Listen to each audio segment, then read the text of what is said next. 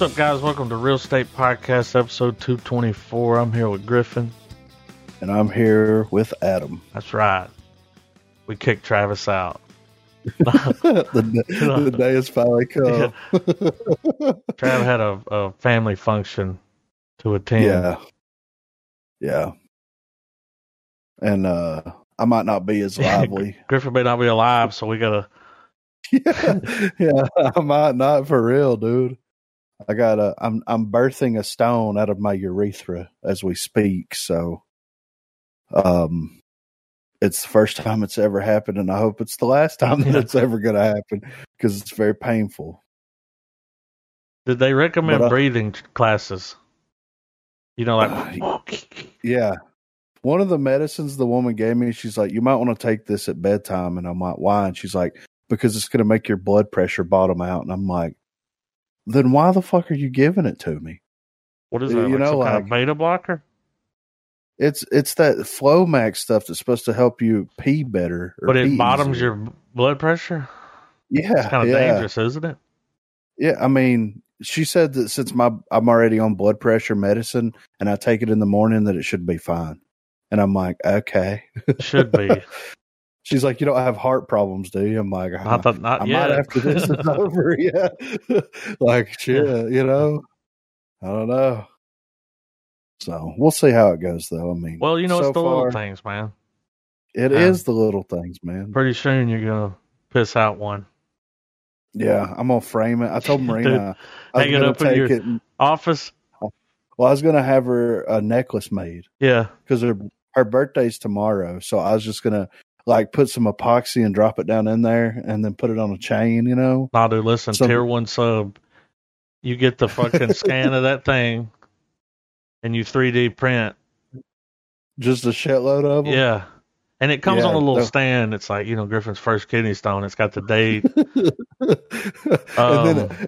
Since you can't give everyone the kidney stone, what you could do is take a little sliver of the kidney stone and just crush it up in the dye for the thing, you know. Yeah. That way you know how you put blood and stuff? Yeah. The Kiss record. It's like, yeah, they didn't really do that. Come on. Yeah. Little Nos. Well, I'm pretty sure if you were in there, dude, letting a guy just bleed into the fucking vat full of record gel. Yeah. Someone's going to be like, we got to shut this place down. Has this guy been tested for anything? Like, what? It was the 70s, though. Yeah, it was. It's a little bit of a different time period there, you know? Yeah. So, but it's the little things, man. Little things. That y'all finally watched it. Yeah, and I've been kind of holding out because I figured at some point we would get around to it on the podcast. And I started to watch it like earlier because, you know, the old lady is into the whole murder porn thing. Yeah. So I figured that she would, you know, it would be something that she would enjoy and that she would gravitate to. And boy, did she. Yeah. Did she like it? Yeah, she really enjoyed it. It was good. She finally knows what Zell means, you know? Were you like, that's Zell? Yeah. When he came on screen? I'm like, there she's like, the deputy? It's like, he's a deputy now. He used to be a private investigator. Yeah, he's a detective. Don't worry. It's Zell. He's fucking John Q over here, you know? So, I mean, yeah, let's break that down. Like, the movie opens and it's just like it takes place in the 90s. We get that little shot of that chick. B-52's Rome. Yeah. Playing loud as fuck on the radio. Yeah. This is the opening when the chick's driving. Yeah, and that car comes up on her. Yeah. And then like let me ask you something. Her. All right. Why did she pull over and get out of her car? Well, if it's me and the gas station or the restaurant clearly is closed. Open, yeah, there's no way I'm going to stop. I'm not running out of gas. There's no danger there. Just keep driving. Yeah, exactly. They're not going to want to total their vehicle either. No, because they would get caught. Yeah. So, like, she just wasn't thinking with the right head, dude. She was thinking with murder head, you know? And that murder head will get you every time. Yeah. But we see some very ominous shots here of like somebody opening a trunk, and we see some glove action. Yeah, a duffel bag. Yeah. And then, he chases her through. Like, here's my thing too. Like, if I'm there and this place is closed, get back in your car. Well, first, yeah, but he took the keys out of it. Well, but he did that after she ran off. Yeah, exactly. I mean, she was running while he was like willy-nilly getting stuff out of the trunk. Yeah, no pressure. He's just like taking his time. Why didn't she break a window? I don't know. I mean, because if you think it's like, well, now you're in, in the desert. Yeah. Before you were in your car. Yeah. And you were safe. In your car. Yeah. But now you're running through the desert with like probably flip-flops on. It probably looked better on paper.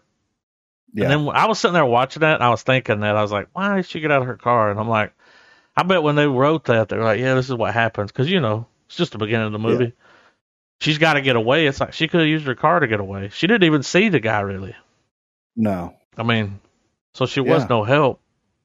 No. And my thing, too, is like she gets away, like that truck stops and everything. Yeah, I thought it was going to hit her. I did, too. I was like, damn, what a way to open the movie, you know? But my thing is, like, what came of that, though? Like, I don't know. That's the girl they bring in later. Yeah, that's the girl that spots him. Yeah. Now, how did they fuck that up? See, the reason, and then they can't using her because she saw him there. Yeah. And they were just like, who fucked it up? That's why they were like, all right, the hallway's clear, bring him out. Yeah. And she just happens to be sitting there tying his shoes when he walks through. He gives her a look. Yeah, like you. But he gives everybody a look. Yeah. He says, how's the trunk space? Yeah. His low and slow. Yeah. Like, I loved it. I love Leto's character, like, and he's good in pretty much everything, right? Yeah. I mean, that's a given. He's usually great, but like, I've never really seen him play like that type of, serial killer type role. And that's the biggest drawback from the movie, in my opinion. Yeah. Was they should have got to him sooner. Yeah, I wish it would have had more of him. Yeah. They should have made that connection sooner, and they should have drug it out a little bit longer, because they do waste a lot of time watching him. Yeah. And if they would have written, and I know that it's a little bit unrealistic where this would have happened, but if they would have written in like one or two more interactions with both of the characters prior to the interaction to where he takes them into the middle of nowhere. Well, how creepy was the one interaction where Zale starts to follow him, and he takes him out there to that mile marker where they found the dead bodies. Yeah, and nobody knows that. The press doesn't know that. Yeah, that was never released, and he knew. Yeah, he's just fucking with him. Yeah, carried him out to the mile marker. Like, this dude he can't be caught. He knows it. They got no evidence. He's clean. Yeah. But whenever he takes him out there, dude, the first time I'm watching that, I've seen this movie 3 times now. Because I watched it, then I watched it with someone, and then I made sure to watch it again. I was like, let me brush up. Yeah. I could have phoned it in, but watched it today on the Plex. #Plex.com. Yeah. He takes him out there, then he's like on the side of the road, and he goes past him, and then he stops, and he's like, I'm going to back up. And I'm like, you're not allowed to do that, first of all. And you're a cop, and you should know that. And he's not even standing on the side of the road. No, dude. He's going around a curve backwards. Yeah, it's like, fuck, dude. But he gets back there, and the dude's on the other side of the road now. Yeah. And he stops, and then he looks over there, and it's like, whoa, what kind of mind game is this? Yeah. The dude peels out in that fucking Nova. Nova was pretty sweet, wasn't it? I know. Peels out, comes around, comes up beside him, and he says, how's the trunk space? Yeah. And then he like points at him and taps his heart and just drives off. Yeah. Zale's got his gun in his hand. He's like, kind of weird shit. So that let him know. He's like, yeah. What's that mile marker? There just happened to be a fucking payphone everywhere there needed one to be. I know. There was a payphone at that mile marker. Yeah. Well, and then the one in front of his house. Yeah. I mean, I remember payphones, and you had to go to a store or something. Well, to me, what it seems like is they wrote the film as a present day thing. Yeah. And then somebody's like, let's make it a period piece. Yeah, it and go needed back to be 1990. pre-cell phone. Like, yeah. Like, they didn't even have, like, phones. No. You know? Like pagers and shit. Yeah. That's it. So it could have been even earlier than that. Now, she was listening to that song in the 90s, so. Yeah. Well, and the dude had a pager, right? That's right. He had he was beeping. Or whatever. Yeah. When he came out of that house, he looked at it and was like, fuck. Yeah. He goes and picks dude up, and he's like, I got something you need to see. They did a good job. Their chemistry. Yeah, their chemistry was great. And you see, like, Denzel taking his own kind of fascination with the case. Yeah. And then also recognizing what he did to himself in this other character. This guy did the same thing. Yeah, exactly. It's a little different, but because he shot the bad guy, you know, Denzel shot the girl, and they show you right at the end, they show that happen, and it's like, oh, fuck, that's fucked up. Yeah. When the woman takes the bullet out, she's like multiple stab wounds. That's what I'm putting down. Yeah. And then it cuts to him there with that dead body, and it's like, they're fucking the same, dude. Yeah. They are. That's why she's like, I'm going to take care of you. Yeah, you still got a family. Yeah. Let me help you out here. Yeah. He's like, he's dead. He's going to rot in the ground. Yeah. Well, and I don't know if it's like this in real life or not. And I know that, like, unless you live in a very populated area, you know, there's not always, like, crime and murder and things like that happening. But the way that they always portray, like, detectives is like they invest their entire life into whatever case is going on. And it's like, well, how can you realistically have a family and have all of this if that's your life? Because, you know, if we go back in like Site 7. I was going to say 7. Same situation. He's over there with the young guy. Yeah. She wants to move out to the country, but he won't leave. It was the same. It's almost like that guy, you know, that scene where he's like, I still owe you breakfast. And I would have been like, oh, you're going to take me to your house? Because that's like, that's a. Yeah. If they're bringing, you know, if your partner's bringing you to the house, that's. Yeah. They kind of like you. Don't let you meet my family. Yeah. But it's crazy. Like, and I love how they showed those parallels, and you see all these experiences that they both have collectively shared up to a point. Like you see the things play out in real time with Freddie Mercury, but you know, it's of course happened in the past with Zell. And it's like the parallels that they draw from that, and the story actually being about the fact that, like, it's not about them catching the killer or solving the case. It's more about, like, Zell saving him and saving his humanity. I hope you find yourself. Yeah. No and angels. I thought that yes. How cool was that? That was fucking awesome. And then when you see, like, oh, like, he did that to, like, save him. Because he was sitting there thinking about it. Yeah, thinking about the girl, his kid swimming in the pool, looking at him like, what's wrong with him? Yeah. And then he opens that, it's like, no angels, and dude, how good was his acting right there? Like, when she comes out and she's standing next to him, he does that thing, like, where you're, like, off in space. Yeah. He snapped to it, and he's like, oh, what is it? And she's like, this is from, you know. He looks, she sets it down, and he's just kind of like, okay. But when she leaves, and he, like, looks at it. Yeah. And when he takes out he's like, oh.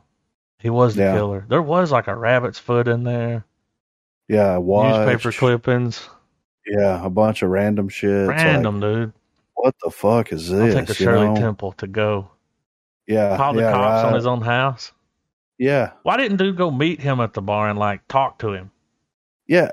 I mean, wouldn't that have made sense? Decision. Yeah. It's like, here, you take my pager. As soon as he leaves, I'm going to page you. Yeah. Done. Yeah. And that's it. That's a good lieutenant decision. Yeah, exactly. Right. But I do like how the dynamic of the story was kind of changed to where instead of it being solely focused on them finding the killer and it's kind of focused on them. Yeah. Exactly. They do that, but the story's about saving was different, you know, saving him. And I like that a lot. I thought that was very clever. I mean, the acting was fucking top notch. Yeah, dude.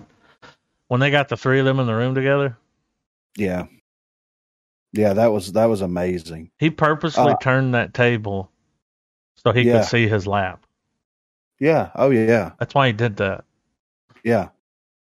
See, don't you? I kind of think that now he may have committed the murders because they were like, this guy left here. 5 years ago, he left right after you left. Yeah. He went up to Detroit, and he was like, "Was there any dead bodies up there?" And he's like, "In Detroit." Yeah, yeah, they're jugging on Detroit for a minute. Detroit, like, low hanging fruit. You know, I don't know if he was the guy that was chasing the girl. Yeah, but by it opening up, see, he was gone during that investigation. He left and went to Detroit. So this time he was there. Yeah. So it may. I mean, I definitely think he killed someone. I think that he was a copycat of. Well, he had all the books. Yeah, yeah. He was fascinated by it. Yeah. When he held that picture up, dude, I thought that shit was cold, dude. When he held that picture up and he said 11 more, you got a calendar. I know, dude. That was fucking crazy. Yeah.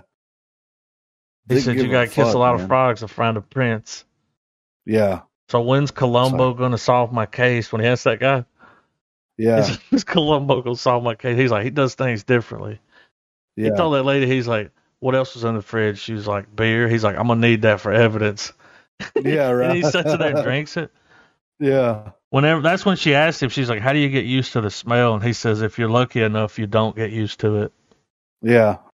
I was like, damn. Yeah. Cold-blooded. Yeah.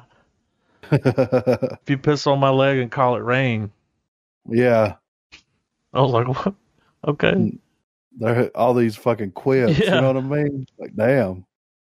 But no, man, I think that like all right, Jared Leto's character definitely at some point killed someone.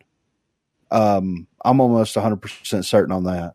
I don't know if that was this particular case. Yeah. What's up, man? Hello. Hey, man. Hey, what's up, man? Can't hear anyone. Hold on. But yeah, I don't know if it was that particular case, but there's definitely signs pointing to him murdering someone at some point, you know? And that is going to be, that's kind of the mystery of the film, though. It's like, I think it had to have been a copycat killer. Mm-hmm. Because I think that the opening of the film shows that guy was leaving town. Or at least like getting on the outskirts of the town. Yeah. And it going from there. What's up, Trav? Hello. Hey, man. Hey, man. Let me restart Discord. All right, man. So what do you think? Do you think that he was a killer, copycat killer, or anything like that? Well, like, it's the little things. Yeah. They show you that beer over and over again. The milk. Mm-hmm. Hello. Hello. All right, I can hear y'all.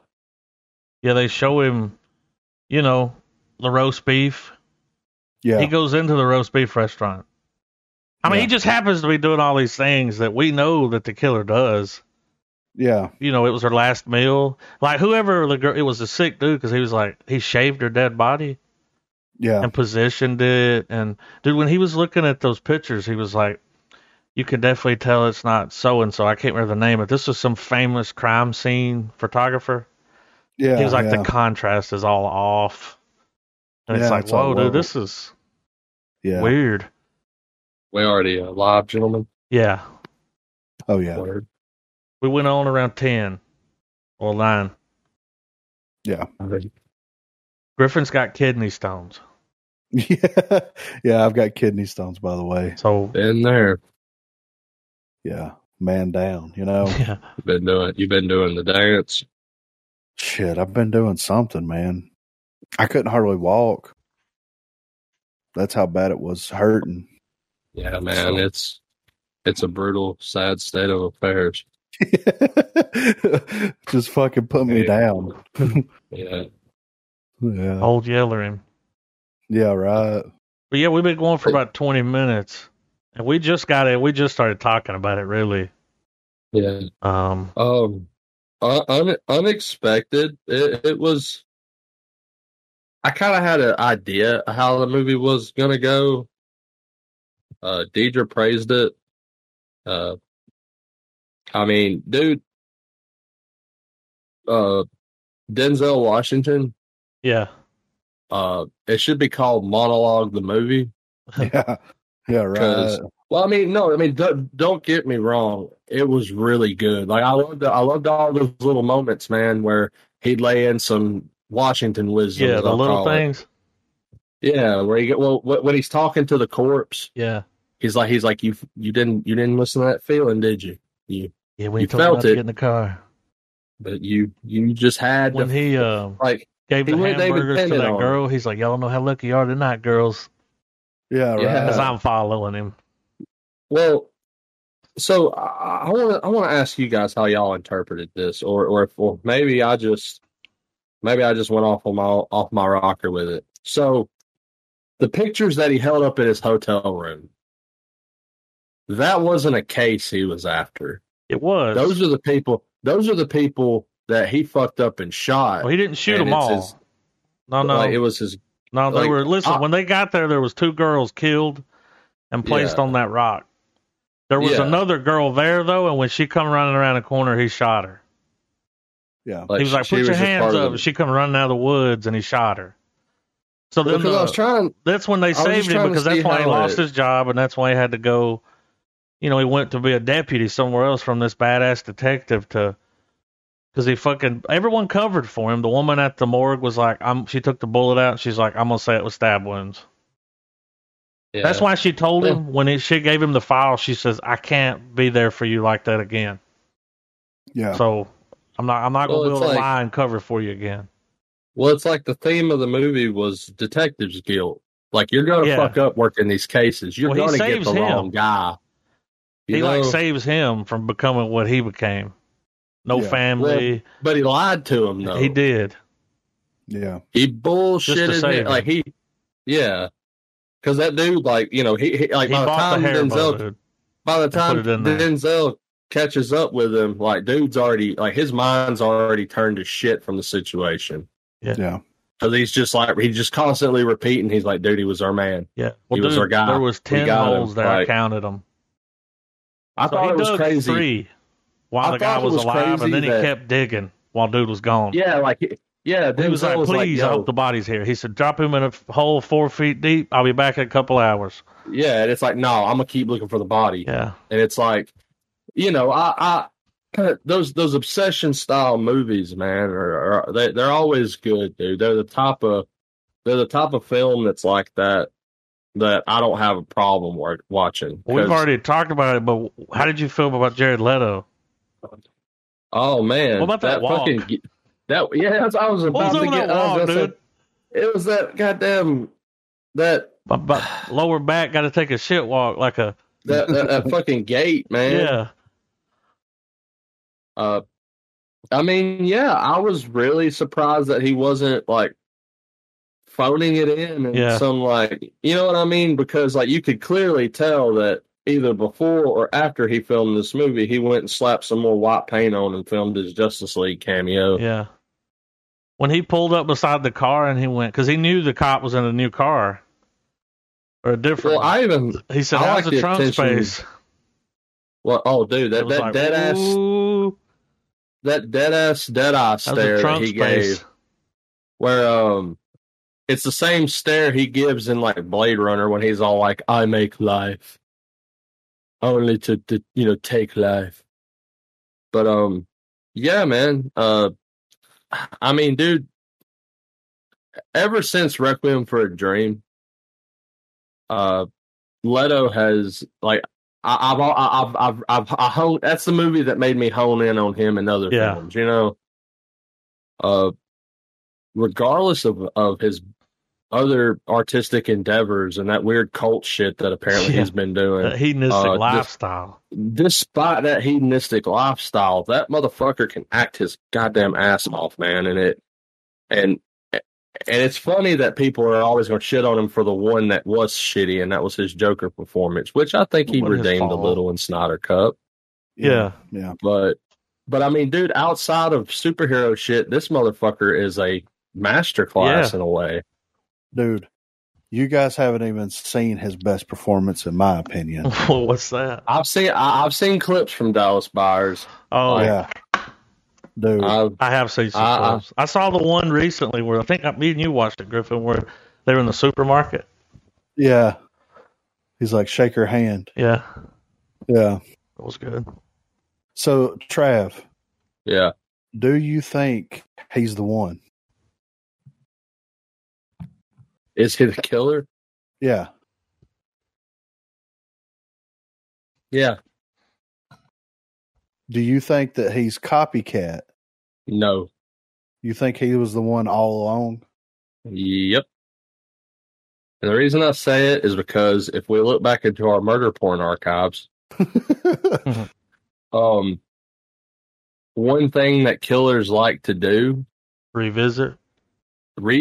Yeah. And they love to like kind of they're serial killers are a very weird, like next level type of voyeur. Yeah. Like a lot of them, especially the really unhinged ones, like look at how I guess we can pull from recent material that's come out on different services. Look at Ted Bundy. Yeah. Mm-hmm. He did all those murders, and he talked to any motherfucker that had an ear. Yeah. Yeah. They're all like that, too. And they all like to kind of have their own awkward front row seat. You can watch Mindhunter and see that. And another thing, too, is that they all want to... oh, man. I guess you hit the nail on the head with that, with the talking, man. Well, no, here's what it was. It's the fact that he was mentally fucking with him the whole movie. Yeah. From the car back and forth thing, which was another murder case. And I felt like, even though he was into true crime, and I appreciated the detail when they were going over his apartment, you saw the bookshelf, you saw Helter Skelter and a couple of the true crime books. I think that was like misdirection. Yeah. I think that by introducing the dilemma at the end of the film, it forces the audience to have that dilemma with the main character. Yeah. But I still think, I mean, I have to side with Rami Malek's character. I think he's the fucking guy that did it. And I think that because even though he talks and revisits and all this stuff, yeah, he took him out to the boonies to make him go Shia LaBeouf on the desert, and it didn't work. That's funny. But at the end of the day, he was still so narcissistic and in that moment with those cops that he had to be the killer. He was. And I feel like an argument for that would be, well, are you sure? And it's like, well, why would, like, if someone wanted to be involved like that, why would he go that hard? Why would he push them that fucking hard into a corner to where he himself could get fucking killed and did? Yeah, he was like, I saw that picture of your family.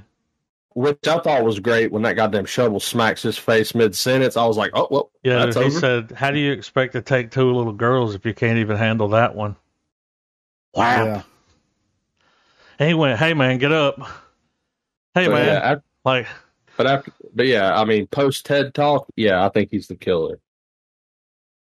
He did know stuff that no one else knew, like that. You know, they were like, well, he's a big news guy and he followed the cases. But when he takes them out to that mile marker where they found the dead bodies, that wasn't released to the public. He tells him that on the phone. He's like, what mile marker was that? And he's like, was it like 6:45 or something, 47? And he's like, huh. And even if we go with the idea that he didn't kill him, he's still one creepy bastard. Yeah. I just don't understand why someone who's innocent would go that far in the mind fucking, you know? Yeah. Well, and this was my thing. It's like, was he the killer? Possibly. do I think that he was the original killer? Probably not. If he didn't kill those girls, he definitely killed someone somewhere. I think he did the one in the room. Yeah. Because this one was different. They shaved him, came back, revisited several times, made her eat food. Yeah. But that would have been a different killer than the guy in the car. I mean, this was a time where, some killing going on in the neighborhood. I mean, without being too fucking poetic about the shit, let's circle back to the title of the movie. It's the little things. Yeah. And what I mean by little things is that the roast beef, have the beer. You have a character. You have a How many times they make sure to show that beer? And they also one of the biggest little things too is that this guy's fucking with a human. Yeah. Yeah, he's a cop. Well, a cop has creeds and codes and edicts to follow and stuff. But the little thing of him being another human is that, you can only fuck with a human's mind so long before it breaks.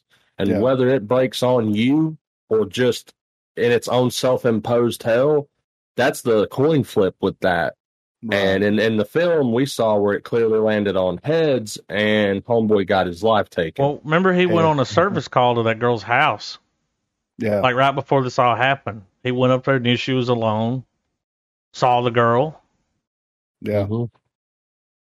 Took an opportunity. Because if you do go back and look at the beginning of the film when the chick's getting chased, homeboy doesn't look like Leto. No, the car is different. Even the car does not have the second vehicle he owned wasn't the car. He's just rocking. Yeah, like glasses and a mustache. Hat.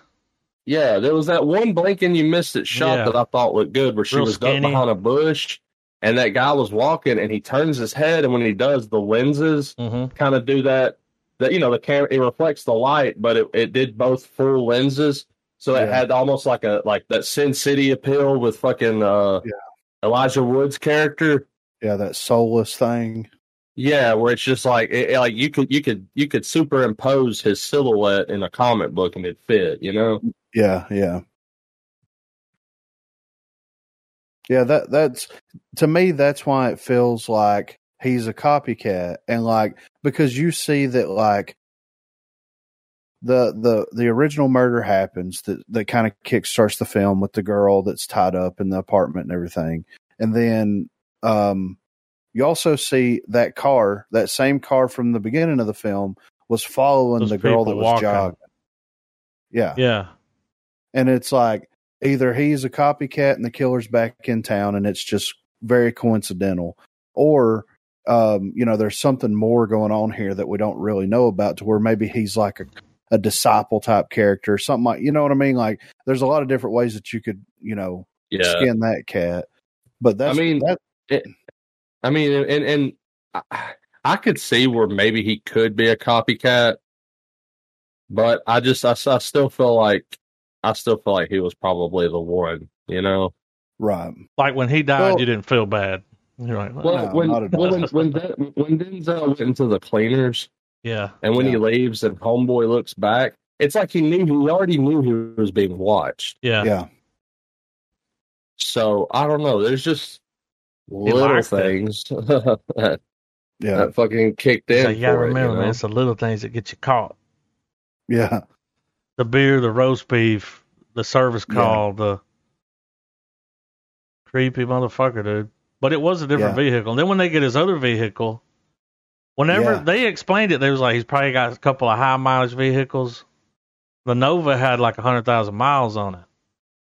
Shit, it had 650 on it. Was it? Didn't it? I think it was 6. But he was like, that's a lot of miles. Well, when they find the other car abandoned. Yeah. And they're like, he didn't make a police report. Oh, but he did. Oh, okay. But he already knew he was possibly being followed. So he's doing all this shit. But that was a rollback on that one. They said it's got 20,000 miles on it. It's got to be a rollback. But when that FBI guy explains the profile they're looking for, then it's it's this dude. Yeah, exactly. It's his profile. Yeah. And to be fair though, the events that played out couldn't have happened at a more perfect time, because he kills dude, Zell goes back, cleans the apartment out and all that shit. He said, you're going to go in, you're going to tell the chief that you need time off. Yeah. Oh, you're bringing the FBI in? I need some time off to spend with my family. I wasn't able to solve my case. I'm upset. Yeah. Yeah. And then the beret and everything, like the situation that happened couldn't have played out any more perfectly in the favor of the detective, because now he's got a clear conscience. He's got time off to where he can actually reflect on. He can process it. Yeah. He's learned from his mistakes. But he still had, it's almost a Pyrrhic victory, because while he may have gotten all of that, when we get that last shot of him at the pool, he still looks fucked up from it. Well, even though he knows, like, there's nobody to bring home to the family. And he could tell about that. Which during the whole, montage of, Denzel bagging up dudes' items, selling the car, doing the cleaner shit, it makes you wonder, or at least it made me look at the opening shot of one of the opening scenes in the film a little differently. Like, now that what those long ass gazes Denzel gave towards Malik when he was, he's talking to the press, he's getting questioned like, you ain't got you don't even have a fucking suspect. What the fuck's going on? All this stuff. It's like Denzel read the room and was like, this case is gonna fuck him hard, dude. Yeah. And he just started lingering. Cause it's this weird level of guilt. Yeah. Well, see, he's got to go back home and live with that. Yeah. But he's willing to bear that cross. Yeah. Remember the cross he kept driving by and looking up at? Yeah. When I saw it, and they do it several times, he's leaving town, he looks at the cross and he's like, I can't leave this dude. Yeah. I mean, it's got some good imagery for sure, man. A lot of very good, and it's one of those films where, kind of harkening back to Quiet Place 2 last week. The camera's not going to sit on something for no reason. Yeah. Not just to fill the screen time or to imply, oh, we're in a bustling city. It's like, no, we're staring at this. You know what I mean? Like every ace has its place in films like these. And I don't know. It was a good execution, I thought. I mean, I enjoyed this film a lot more than I do other films like it. Yeah. Well, and this is the thing, and I said this earlier too, Trav, before you got on. It's like the fact that the focus of the film was around this case and about catching this guy, but the outcome of everything had nothing to do with the outcome of the case. It had the outcome. Absolutely. It was about saving the detective, like trying to bring him back from the brink of like complete mental collapse. You know what I mean? Yeah. And it's like, it's a cool notion that they turned on its head. It's like, there's a killer, murders are happening, we're trying to find him and all this. At the end of the day, none of that shit even mattered. Two people that really didn't like each other to begin with became friends. And in the process of it, Zell took the higher road and saved him from becoming the same thing he was. Yeah, saved him from himself. The whole because you realize, that what he's saying is like, whenever when he's in his bedroom, and it's the end's the beginning is the end. He starts going fucking smashing pumpkins for a second. Yeah, and you hear him start to cry, and he's like, "It's never over." Like, it's not going to end with him. It ain't going to end with Rami Malek. But, he's in a position to work with the parameters that's been set for him. And he can do something, and he can affect some sort of change. And we get to see that play out. And it's really interesting how movies like these get made, where you see most of the angles of the film. Where everything's coming from for the most part. But they were able to elegantly twist it and make it, like you were saying, to go to your statement, it wasn't about that case. At the end of the day, whether Leto lived or died didn't matter. It was Denzel saving Malik from complete obsession to the point of madness. Yeah, to the point of madness. Because, you find out that, Morgue Girl, ex-wife. Yeah. It helped him out when he went home and ate breakfast with him. That's when he was like, oh, yeah. Yeah. I have to help this dude out. Like this is gonna fuck him and his whole family life up. He didn't even talk to his kids anymore. He goes to see his wife. It's like, look at old fucking G stepping up with his shirt buttoned all the way up to the top. Yeah, all the way. All the way to the lower jaw, you know. Well, I'm going to go ahead and rate it. I'm going to give it a full star, man. I really did enjoy it. I thought the cinematography was amazing. Yeah. The direction was great. The only thing, and I said this earlier too, Trev, but the only thing that I wish they would have done a little bit differently was introduce Jared Leto's character earlier and had 1 to 2 more interactions with him fucking with them before it got to, the climax. Yeah. That's the only thing. I agree with that. Why didn't we get a couple of interviews? Well, and that's the thing. I know that they wanted to keep that, when his character was on screen, it was something very significant and it was going to be something, ridiculous, kind of like what they did in 7.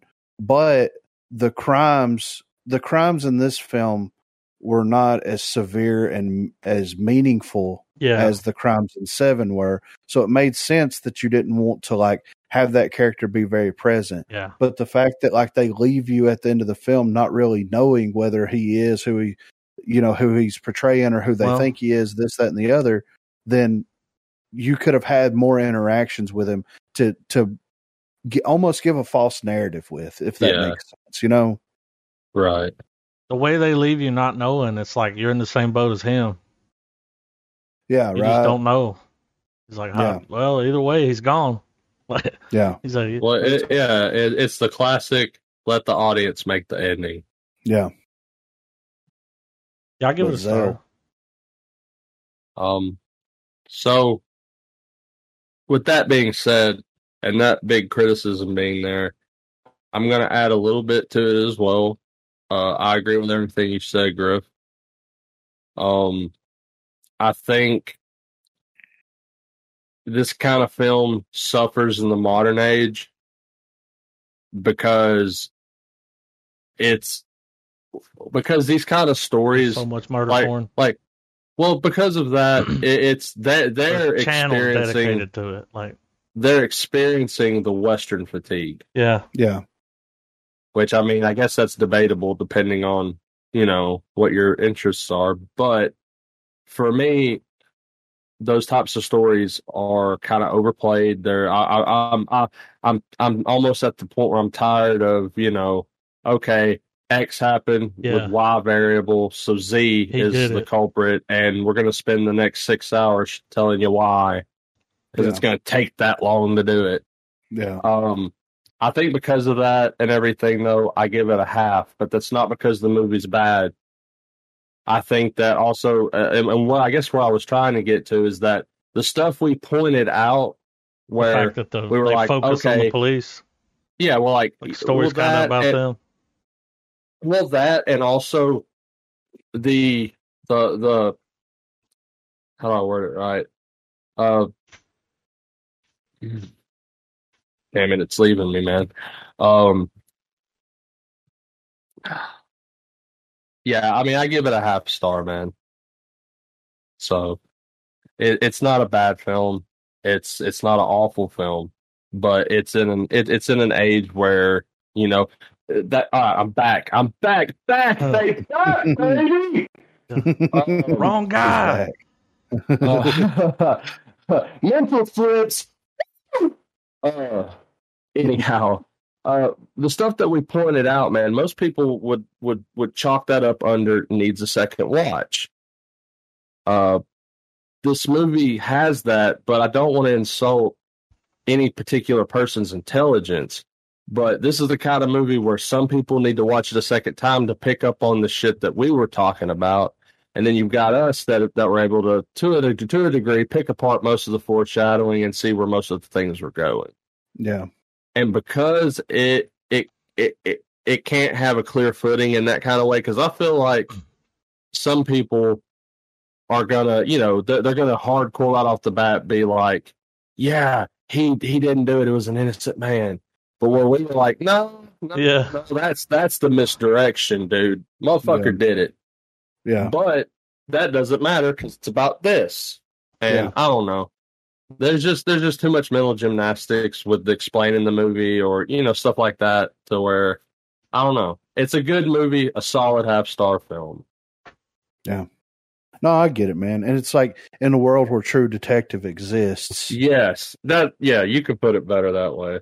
Yeah. It's like this was great. And I would love to see those two, not those two characters. That would have been a great True Detective season. Yeah, with those more Leto actors. Oh man, if this could have been a season of True Detective where it's where they were able to embellish more and give more character development, that would turn this around 100%. Yeah, I agree. And dude, yes, Denzel Washington and True Detective, we need it now. Yeah. And that's why it's like I give it a full star. I love the movie, but like in the world where you have writing of that caliber and you have everything. Yes, and it's so fleshed out and it's so well done. It has to be a superstar crime drama to be able to, like, you know what I mean? And this to me, was a superstar crime drama. I just wish that they would have had that opportunity, to where they could have fleshed everything out more. But it just wants me to see that guy from True Detective take those three actors and put them in, I mean, I guess a good statement to make is that the reason I'm giving it a half star because of Griffin's better wording for sure is because the caliber of writing for these types of stories is so high now because of stuff like True Detective that even with as many great performances that you can have within an hour and a half to 2 hours, you can only go so far with a feature-length film. Yeah. And these performances warrant more scenes. Like I want more. I do find myself wanting more, I guess, in hindsight. Yeah. Well, and there was, like, when you watch season 1 and season 3 specifically of True Detective, there was a sense of finality to it. Like, it was over, and you got every fucked up little detail in the process. Yeah. And you pull your own conclusions from that, just the same way you do in this. But there was a sense of finality because of the character arcs. Right. Because well, I mean, you could argue. Well, I don't want to argue, but you could compare that the ending of this film was similar to the ending of True Detective season 3, whereas Rami is probably going to always in his mind be at that location digging holes, just like just like Mahershala Ali's character. He's going to always be in the jungles of Nam, dude. Yeah. No matter what happens in the present, Yeah. Here's a little piece of shinfo, and I'm only bringing it up because it's got a perfect world involved, but the writer-director, John Lee Hancock, originally wrote the screenplay in 1993 after completing his work on Clint Eastwood's picture, A Perfect World. Holy shit. This could have, if this would have came out in the 90s, it would have been around the time 7 came out, or it'd have been decent competition for 7. It's amazing how long this script is set around, and it makes you wonder what else they have sitting around. It would have been a nice alternative for people who thought maybe 7 was too fucked up for them. Yeah. Oh yeah. Because as good as 7 is, I could see a particular margin of people being like, man, the whole head in the box is too much, for them. Like, I could see that. What would now be the Karens, Yeah, yeah. That's crazy. I mean, if he wrote it in 93, he probably wouldn't have started filming it until 95. It probably wouldn't have came out until 97. Yep. Well, 7 came out in 96? Yeah. Or it could have shelved. It could have sat on the shelf and came out at 98, 99 a little bit. Yeah, that would have been before the Myrtle Porn boom. And that's the thing with these detective shows now. We've all seen enough murder porn to fucking solve a goddamn crime, dude. Yeah, right. For real. Yeah, seen enough. Seen so many, whenever you start watching one, you could almost figure it out. I'm like, oh yeah, this guy did it for sure. I mean, Yeah, he was at the party. His cell phone got left behind. You know. Well, it's to inoculate us into see something, say something. Yeah, because that's been the beat since 2001, dude. Yeah, sure has. Yeah.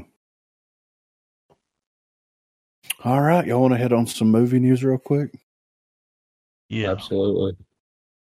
All right, so I think this first little tidbit we have here, Trav dropped in here. All right, this is some bad news.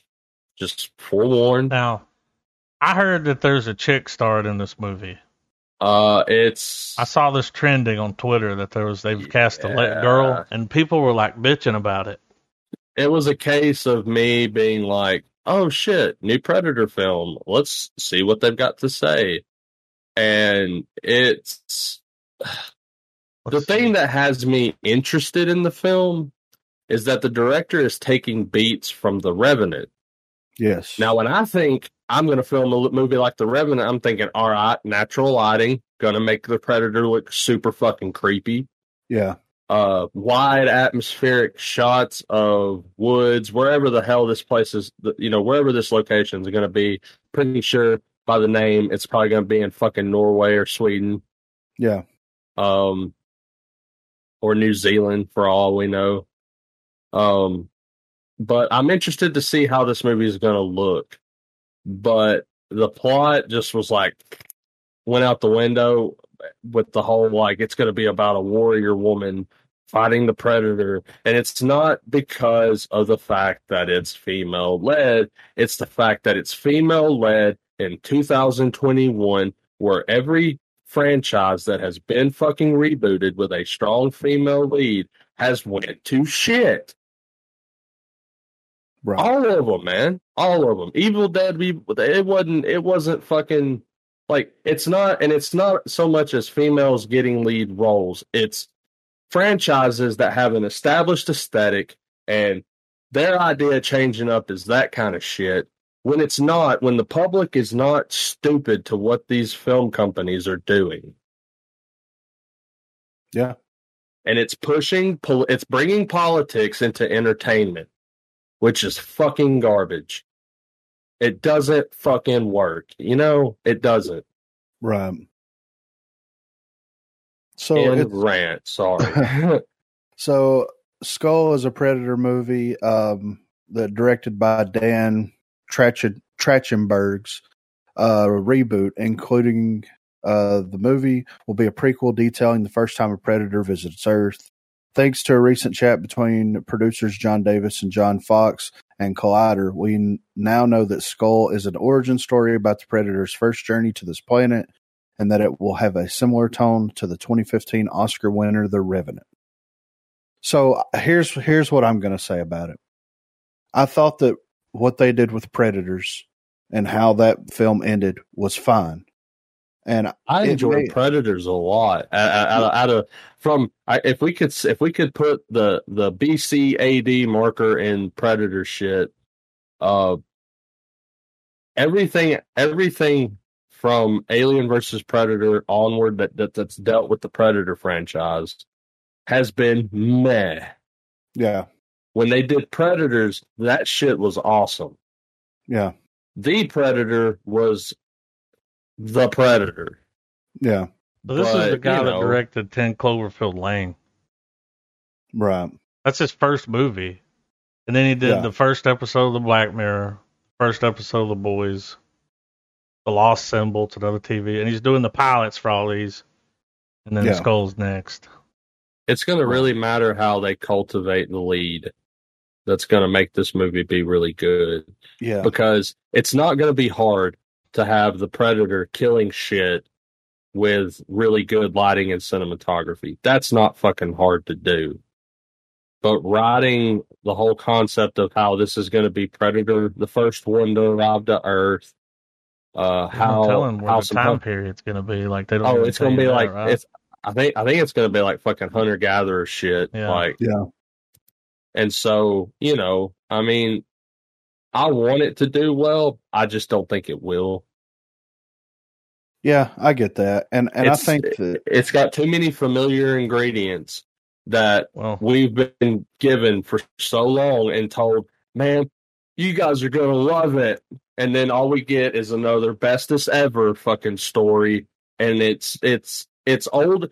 It's more older, and I have more fatigue for that shit than I do the superhero movies. And as much as I love that shit, I'm on the same boat with a lot of other people. I'm like scratching my head, going, "You guys got anything else?" Yeah. So this is Disney's first crack at it, right? Yeah. They got the property. Yeah. Well, didn't we cover an article on a previous episode where isn't the Fox properties that they've acquired, are they going to keep it under Fox, or are they going to kind of rebrand a different studio? Like, I don't see us seeing the Disney D on this fucking film, you know? Well, they own the name, so. Yeah. They'll probably I'm sure it'll be a byproduct, but and it'll end up on like Hulu. Are they going to have it as like, you know, is it going to be another film studio that they're going to kind of silently control and just like let it be all of these more PG-13 to rated R level films, you know? Yeah.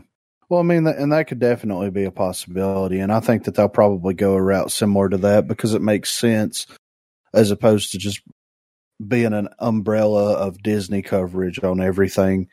And the idea of the film itself is interesting enough, with the fact that it's being Disney's first outing with the film, and given the fact that, like, okay, they're going to do a prequel story. Like, you know, we got the first Predator. It came out like what, 88, something 87. Like that, 87. You have all this time period to where this thing has been technically showing up and doing its shit. So I think the safe bet for them to try to like restart everything is to go back. Prequel. Yeah, and it's interesting that they're going back to the first time that it happens. It is. Like that to me is very interesting. But I think at the same time, like, it absolutely makes sense that they're going this route. And I think that Disney's smart enough to know that if this outing isn't good enough and doesn't garner enough revenue for them, yeah, they're not going to touch the property for several years. And I think the same thing's going to be true of the Alien franchise and a lot of other of the big Fox properties that they were able to acquire. So I think that they're hedging a lot of bets on this, and I don't think that Disney would have greenlit it and went with it, because if it's just now wrapping up on everything, then it wasn't something that was already in the works at Fox. No. Like it was, but it wasn't being filmed. So another nice touch, man, is the guy that's directing it. A lot of times you'll see that this movie's getting made and it's like, oh shit, they're making this or that, you know, a remake or something. And you go to the director's IMDb and you're like, ooh, bunch of B movies here. Like, that guy's been real careful about what he's put out. Yeah. So that's nice. So, yeah. So I'm hesitant, but in a very similar way that you are as well, Trav, but I'm also a little bit more optimistic to a degree, I guess, because Disney's name's attached to it. And I hate feeling that way. Like, okay, so Disney's attached to it and they're going to be the ones that somewhat control it. But at the same time, it's like they've had a pretty good track record so far. Yeah. What if they made it a series instead of a, I mean, wouldn't that be great? Well, they could do a Predator anthology series where it's a 45 to an hour minute episode. You cover the different times. The different time periods. Yeah, that's been there. And, you know, that'd be nice. Yeah. And something like that could definitely spin off of this. So I'm interested to see how it plays out.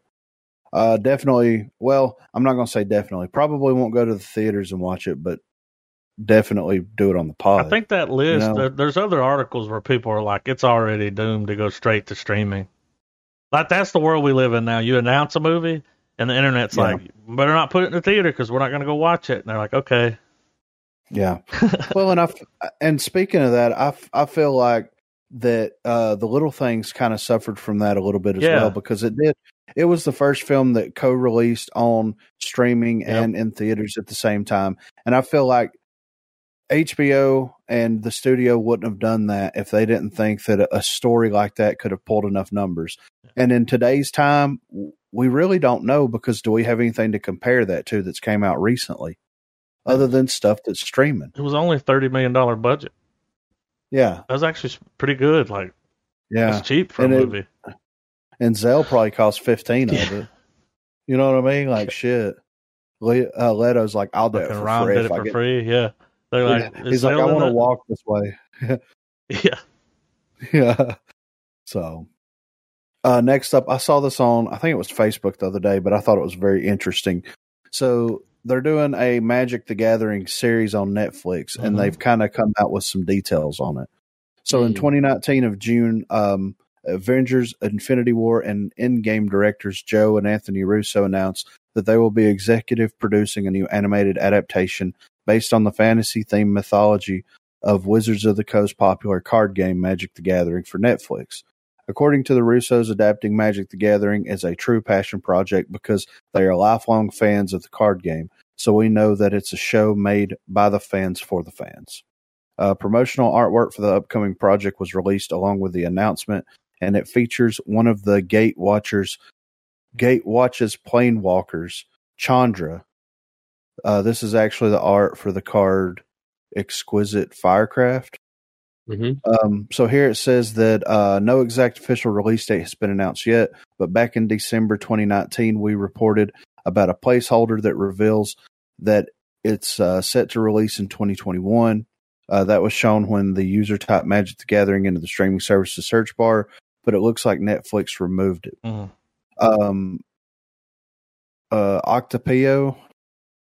Octopi CEO Isaac Krause said that the tone of the Magic the Gathering show's story is dark and that the writers have developed a character-based story for the series.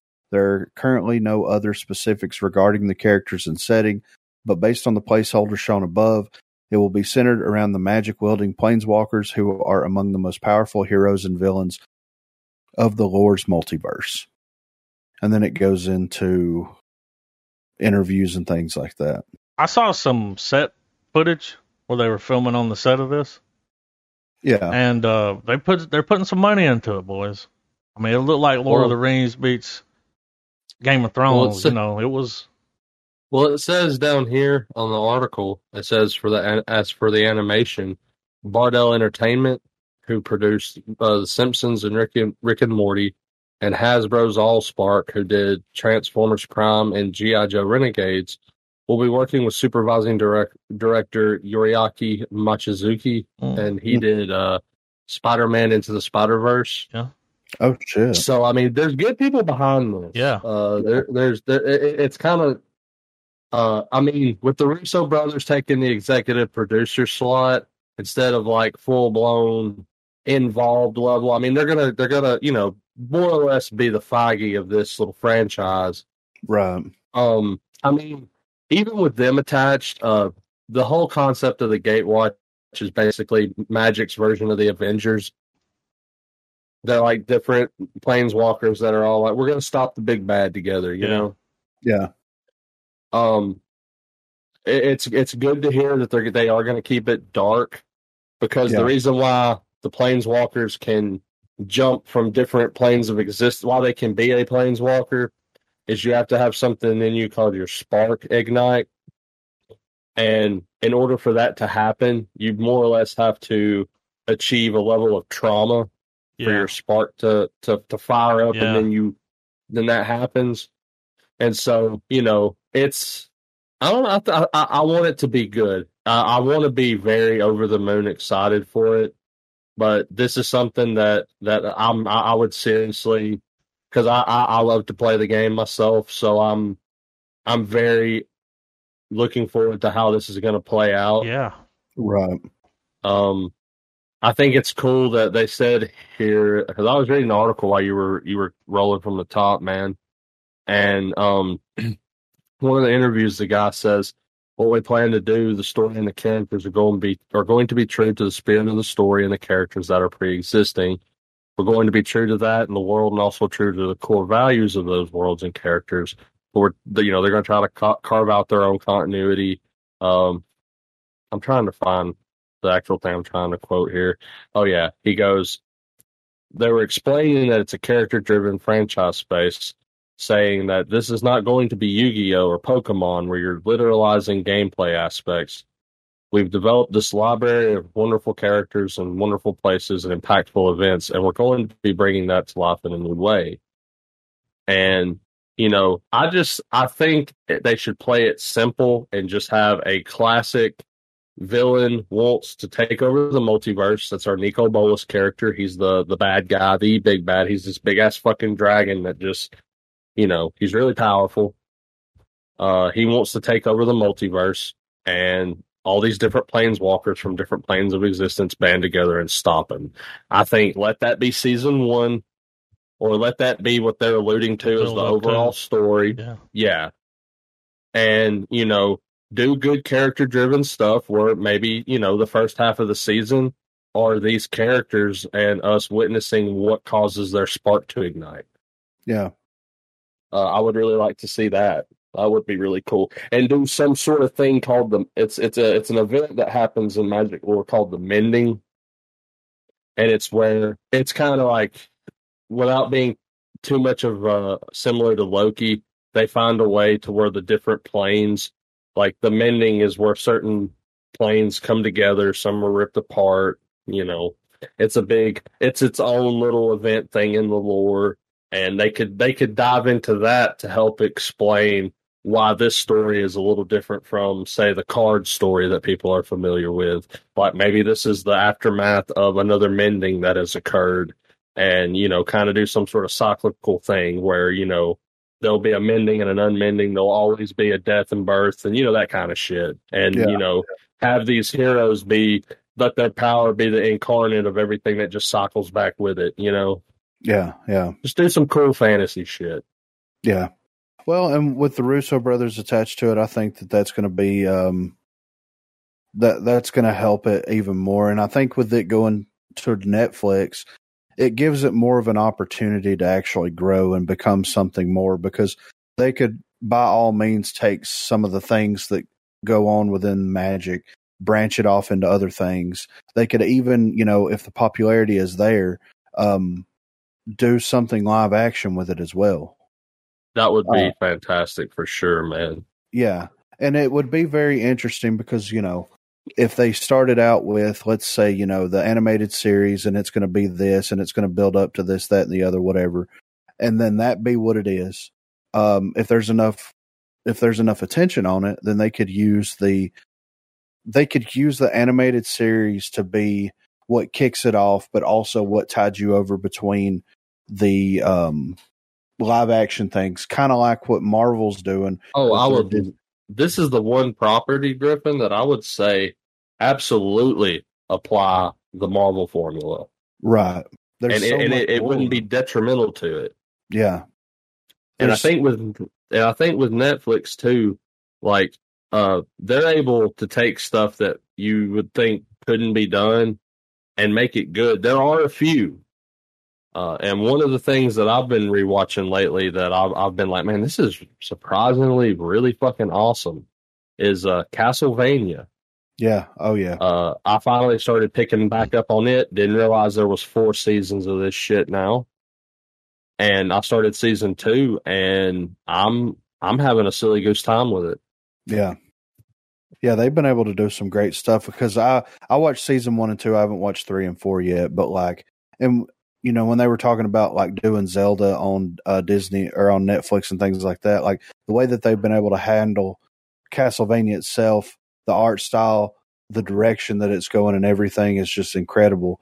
So I think that it's a no-brainer that Netflix get hold of a property as big as Magic, because it is huge and it's been around and it's just spawned lore for years. Yeah, there's so much material there. Yeah, well, it's the next step in the 90s pop culture that needs to be brought to the television screen. Like we've got the comic nostalgia is like, we got that covered now. Now it's like let's see what we can do with these card games.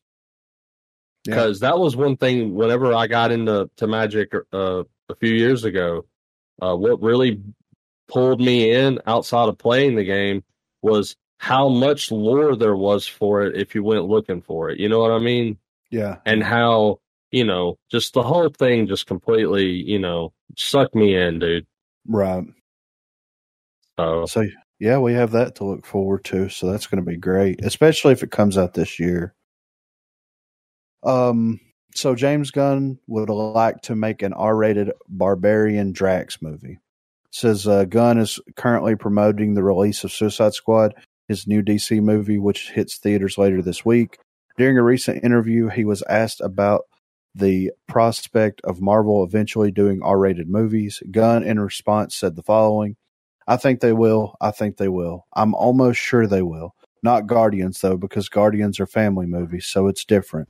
People are like, finally, they let you do R-rating. What would Guardians be like if it was R-rated? I'm like, but it's not.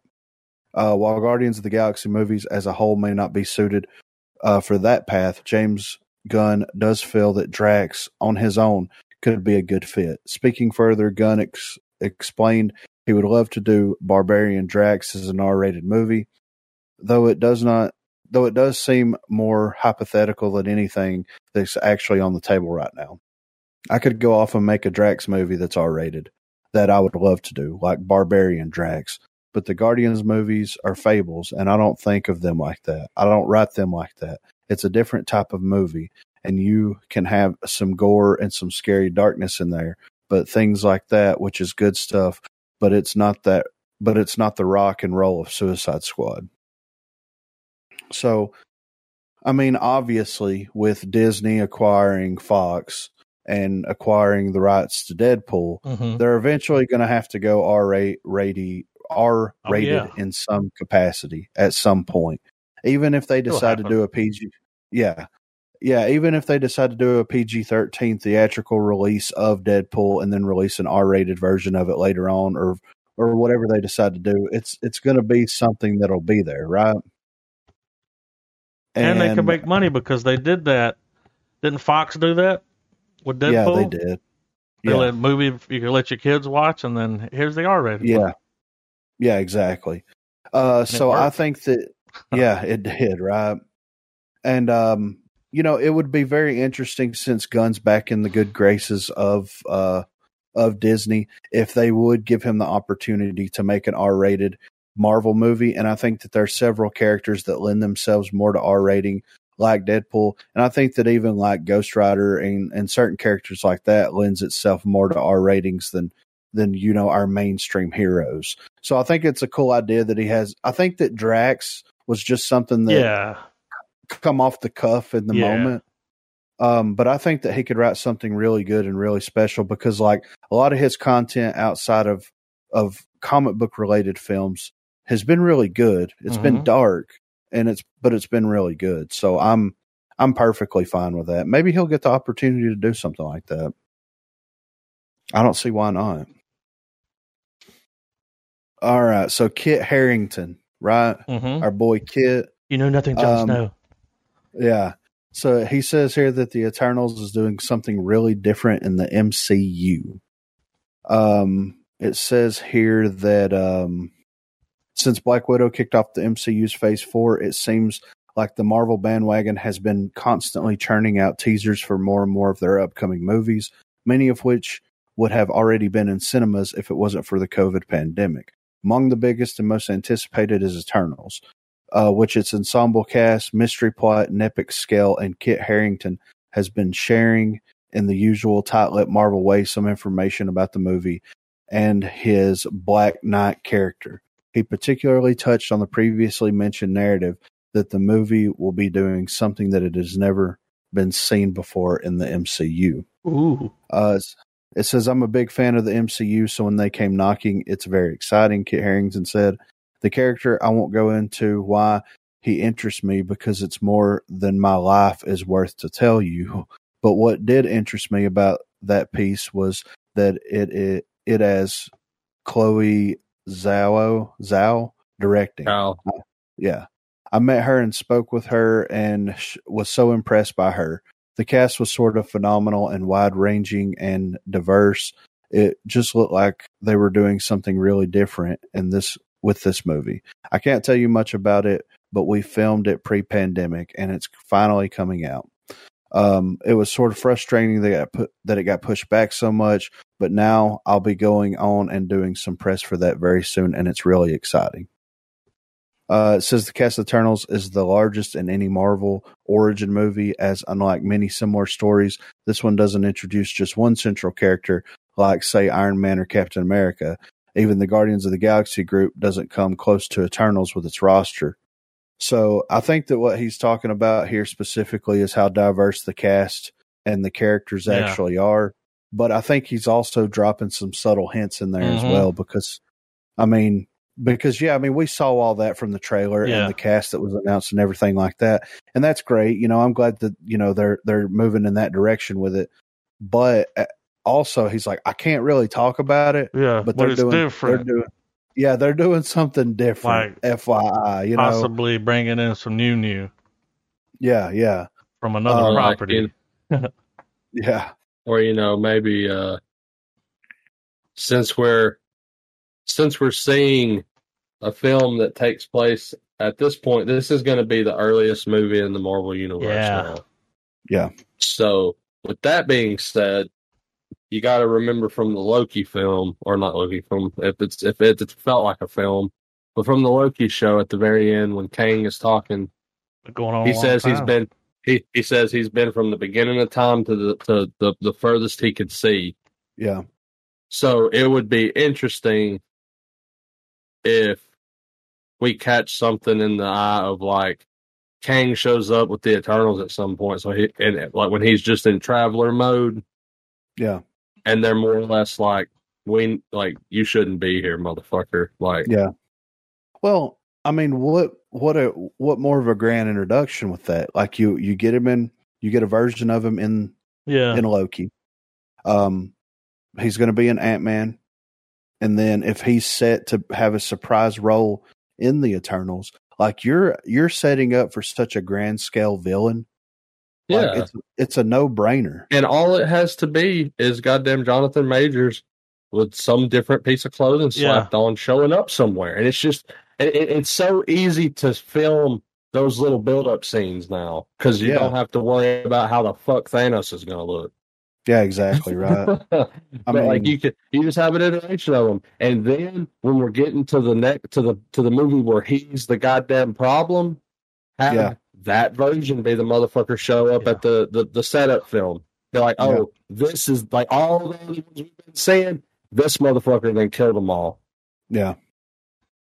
I think that's genius. And that might be what he's alluding to. Like, instead of it being like a little snippet here and there of Thanos that we got in the first arc of the MCU, what if we just have many, many different versions, because we're able to do that, many, many different versions of him, many different iterations of this character, and just roll with it. And like, you see the good, the bad, and the ugly. Mm-hmm. And like, that would be some amazing storytelling, because you talk about, how Star Wars flirted that line of like good and bad and the gray in between. It's like, well, how much more gray can you get where you have a good version of a character, a bad version of a character, and like you see all these different versions of it. That kind of expands everything. The only way to know who's who is by the way they look. Yeah, right. It would be crazy because I feel like they kind of gave us a glimpse at what might happen to Kang already, like when everything's all said and done. Because remember, dude says no matter what happens, he's going to end up right back in that room. Yeah. So it would be crazy if we get the evil Kang or whatever, and instead of killing him like they had to kill Thanos, Kang's not trying to wipe anyone out. He's killing off variants. Yes, he is murdering people, but he's trying to he's more or less just wanting to keep a certain chain of events going that ensures his survival. Yeah. Yeah, and since like the timelines have been split off like they are, like, yeah, it's inevitable that he ends up there, but what if like this time how he ends up in this position is completely different than the ways it's been before? Yeah, it's not that version of him. It's the evil one that gets put back in that room, and it's like, you want to rule something, rule from here. And and it's like, I don't know. They could go so many different ways with it because it's going to have to be obviously different from the comic books. Yeah. Because they're bringing Kang front and center, and he hasn't been front and center in a hot minute. Yeah. So it's going to be interesting how they give him a fresh story, and honor stuff that's happened, which they more or less, I would say, kind of did at the end of Loki. They kind of got all that out of the way, so I guess they could do the new stuff, Yeah, exactly. We've already had that conversation, and that was something they added in later. That wasn't going to be in there at first, but they were like, "No, let's go ahead and put that in there." When they went so far as to be like, "Who is he?" and he starts saying that he was a scientist, I'm like, "Oh shit, they're staying relatively accurate." He's getting a proper pull from fucking. Yeah, I mean, and I mean, I certainly can't pretend like I'm some massive Kang the Conqueror fan, but I like that he's worse than Thanos in different ways. Yeah. And something that's worse is there's more than one. Yeah. You get a couple of them that are bad. Oh. Yeah. So I'm not going to divulge into all that I read because I think a lot of it's bullshit. I was doing my daily surf, for movie shit too. And I came across what appeared to be some summaries of events that are going to happen in Doctor Strange 2. I'll tell you, boys, most of it was pretty garbage, so that's why I'm going to believe that it's bullshit. But the what I'm assuming is the cold opening of the film is going to show it. I'm not going to disclose what character, because if I do call it, I'm sorry. But the opening character is going to be coming into the Prime universe to Earth 616 through a portal that has that character being chased by what's going to be, I guess, live-action renditions of the Marvel Zombies. Well, I mean, the Marvel it's already been sprinkled out with the what if stuff, so it makes sense. And if it's going to be a full blown horror film for the MCU, they're a very good choice to have as like. But I don't know if, but the thing is that the only time in the summaries I read, that was the only time they appear. So that's why I'm thinking I probably read a big steaming pile of fan fiction, right? But that would be kind of cool, though. But the silver lining to the stuff was that it was shitty enough to still be decisions I could see Marvel making. Yeah. And that's what had me feared with it. Right. But yeah, I did read a little bit of it. Certain characters are not in it as much as I thought. Certain characters I thought would never leave certain shows are there for some reason. Right. So it was just a thing. Something I thought I would bring up about the zombie scene, because I was like, that's a cool way to start a Marvel movie. And different. Yeah, like real different compared to all the other ones. Yeah. I thought that was a cool little tidbit worth dropping. Right. Yeah.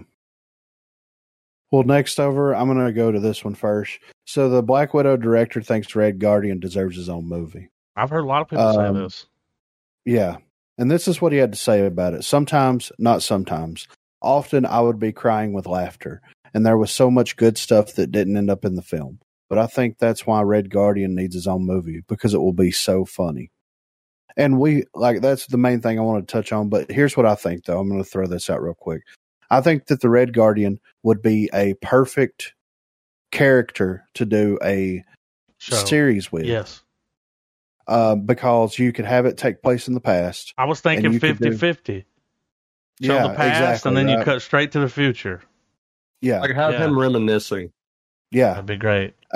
Because, a lot of fan theories online is like, well, he said that he fought Captain America, and they're like, well, Captain America was frozen. Yeah. Yeah, but like some people are like, well, what if that wasn't if it was a time traveler?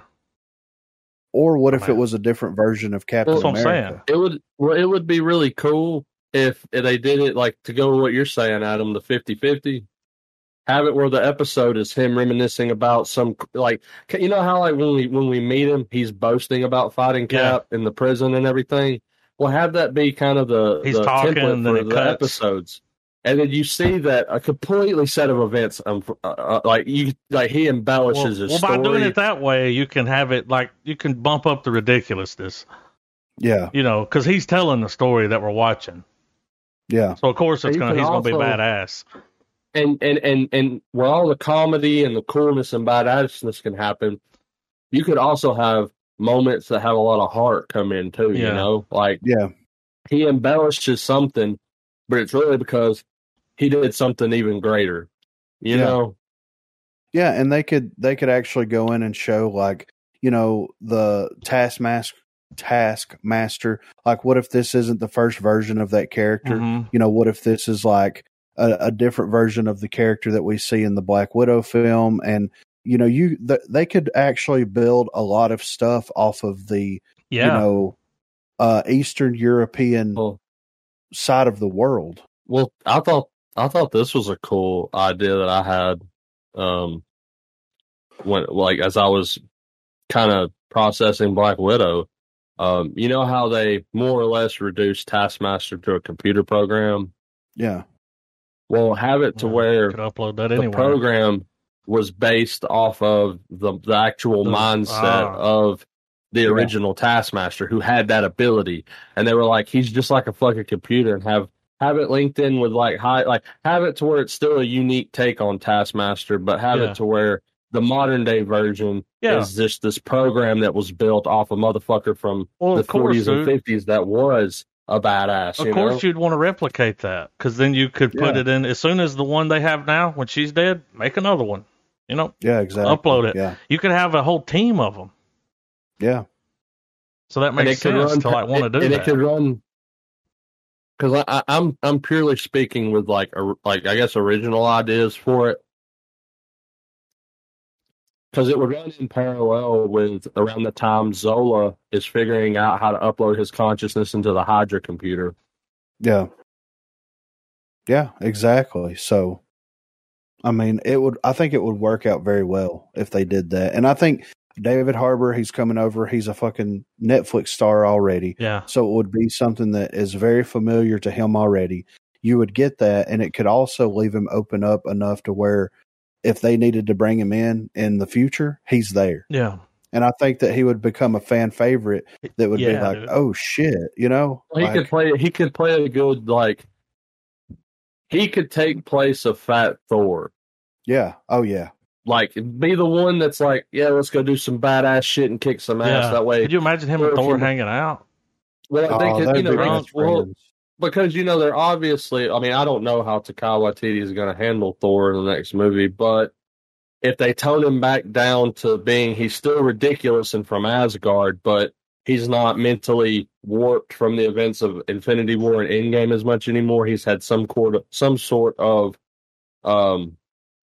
mental, healing from it. Yeah.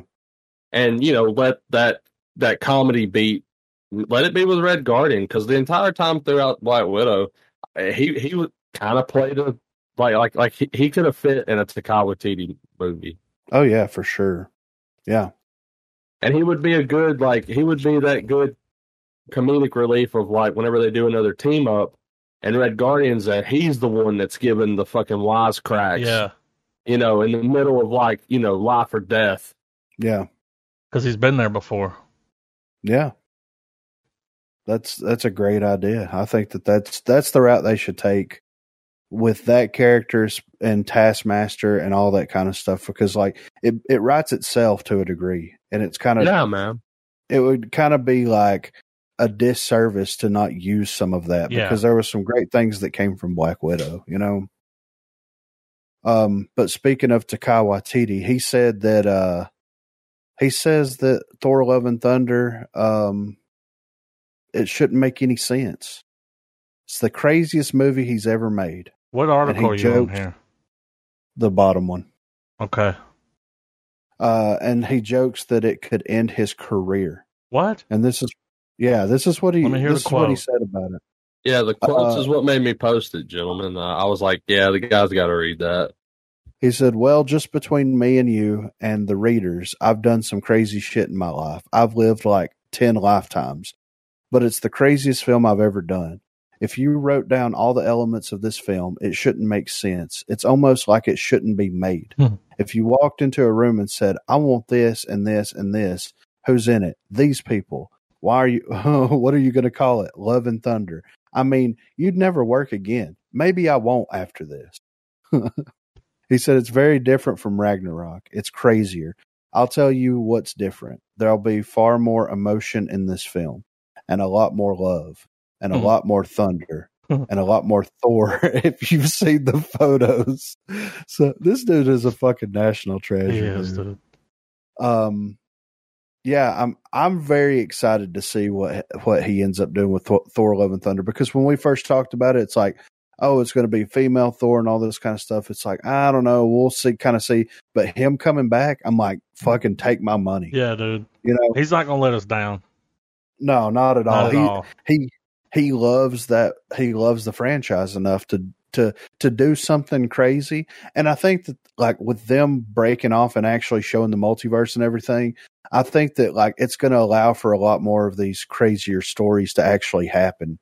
And, you know, because it's one of those things that's always going to be in the back of everybody's mind that watch Loki. They're like, is this the timeline? What version of the timeline is this? Like, well, I was listening to what you were saying, and I went like 2 paragraphs below, and it says Natalie Portman she spilled the beans, boys. Oh, you shouldn't spill your beans. The actress previously commented on her character, confirming that her version of Thor will share the screen with Chris Hemsworth. There's still the other Thor, the original Thor. Portman has even since revealed that she will wield Mjolnir in the movie, and the actress proclaiming proudly, I do, in response to being asked. And so, I'm saying she's going to be a Is she going to catch that fucking thunder? Yeah, I feel like she's going to be a variant that came from a universe where she got cancer and all this stuff. She bested Thor and became him. Because I still want to see I want to see Lady Thor's origin done properly, because like I said, it's of that weird era where they were doing the female versions of the Marvel heroes. Mm-hmm. Yeah. Lady Thor's was the best, man. It was actually really good. The passing of the torch wasn't a passing. Like, she had to beat that fucking hammer and pry it out of his goddamn hands. And it was a good read. So I'm actually excited for how this could pan out. But I'm thinking they're going to do that story, but have her be a variant that crosses over into. I feel like everything's it's going to, you know, multiverse of madness, y'all. You know, shit like that. Yeah, that's definitely going to be how that shit plays out. I feel like it is anyway. And it makes sense, and I think that it's a fantastic idea. And I'm glad that he's doing it and that he's going to make it the way that he wants to make it. Well, because, I mean, he's an awesome filmmaker. The right person. Yeah, he's the right person. He's proved time and time again. Yeah. And not any kind of movie, comic book, serious, comedy, like just, and then he's really good at putting it all together. See, I didn't know that the Guardians were going to be in Thor. Yeah. I didn't know that. I just found that out because there's an article here where Star-Lord, and he's talking about his rivalry with Thor, and it continues in Love and Thunder. Yeah. And I was like, whoa, they're going to be in that? That's going to be awesome. Well, it would be cool. I mean, it would be cool if we get like a pickup where Endgame leaves off, where Thor took off with the Guardians. Yeah. And that's the one they got. And then they have Guardians 3 coming out, so I'm guessing I don't think that's going to be. Well, like if they're in deep space and we start seeing multiverse shit happening. So and seeing how that translates into the larger cosmic storyline, you know? So they don't have Chris Hemsworth in the cast for Guardians 3. So they're going to take him home or whatever. You know what I mean? He's going to be parting ways. Yeah. See, the reason that, you remember they were like, oh, he's going to be in the next Guardians movie. It's like, no, they're going to be in the next Thor movie. Ooh, curveball. Which it makes sense because they had to postpone starting the filming for Guardians for so long. Yeah. They probably just chalked that up and threw it. Someone had a better idea. Yeah. What if we did this? What if fucking Peter Quill's like hitting on his chick, dude? Oh, shit. That'd be kind of crazy. Yeah. Get into it. If they make Lady Thor like Quill for some reason, yeah, that would be amazing. He's like, "You want to hear my mixtape?"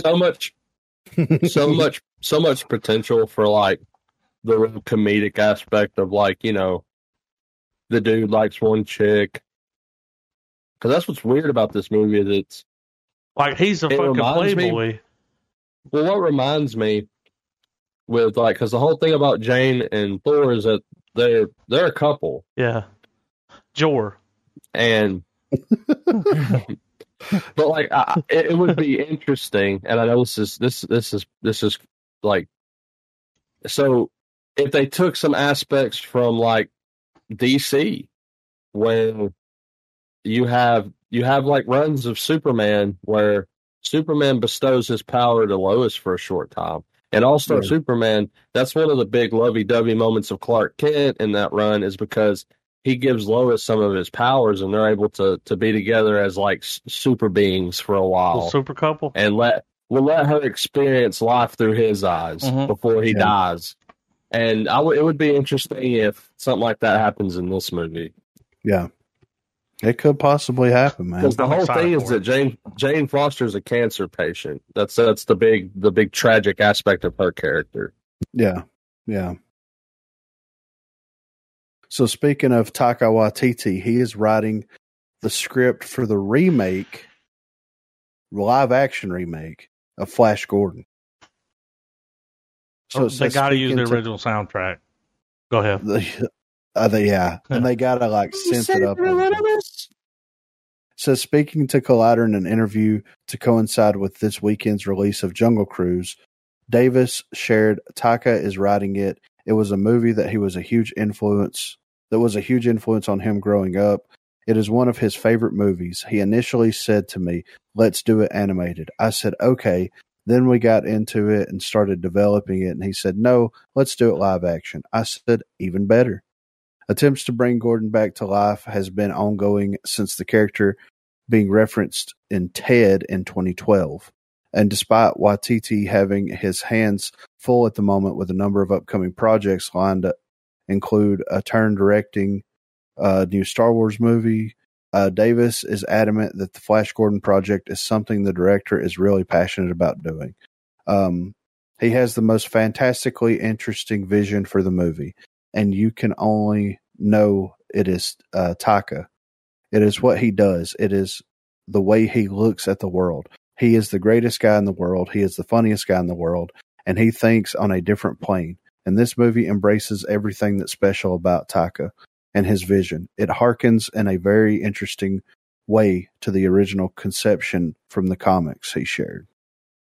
Davis also added that the pair have been discussing the project since Thor Ragnarok was released, which makes a lot of sense considering how that movie was marketed and stylized in pretty much the same way as the sci-fi movies of the 1980s. But it was a 2016 movie called Hunt for the Wilder People that caught Davis's attention. And that's something that we need to check. It's pretty good. I've seen it. Yeah. It's good.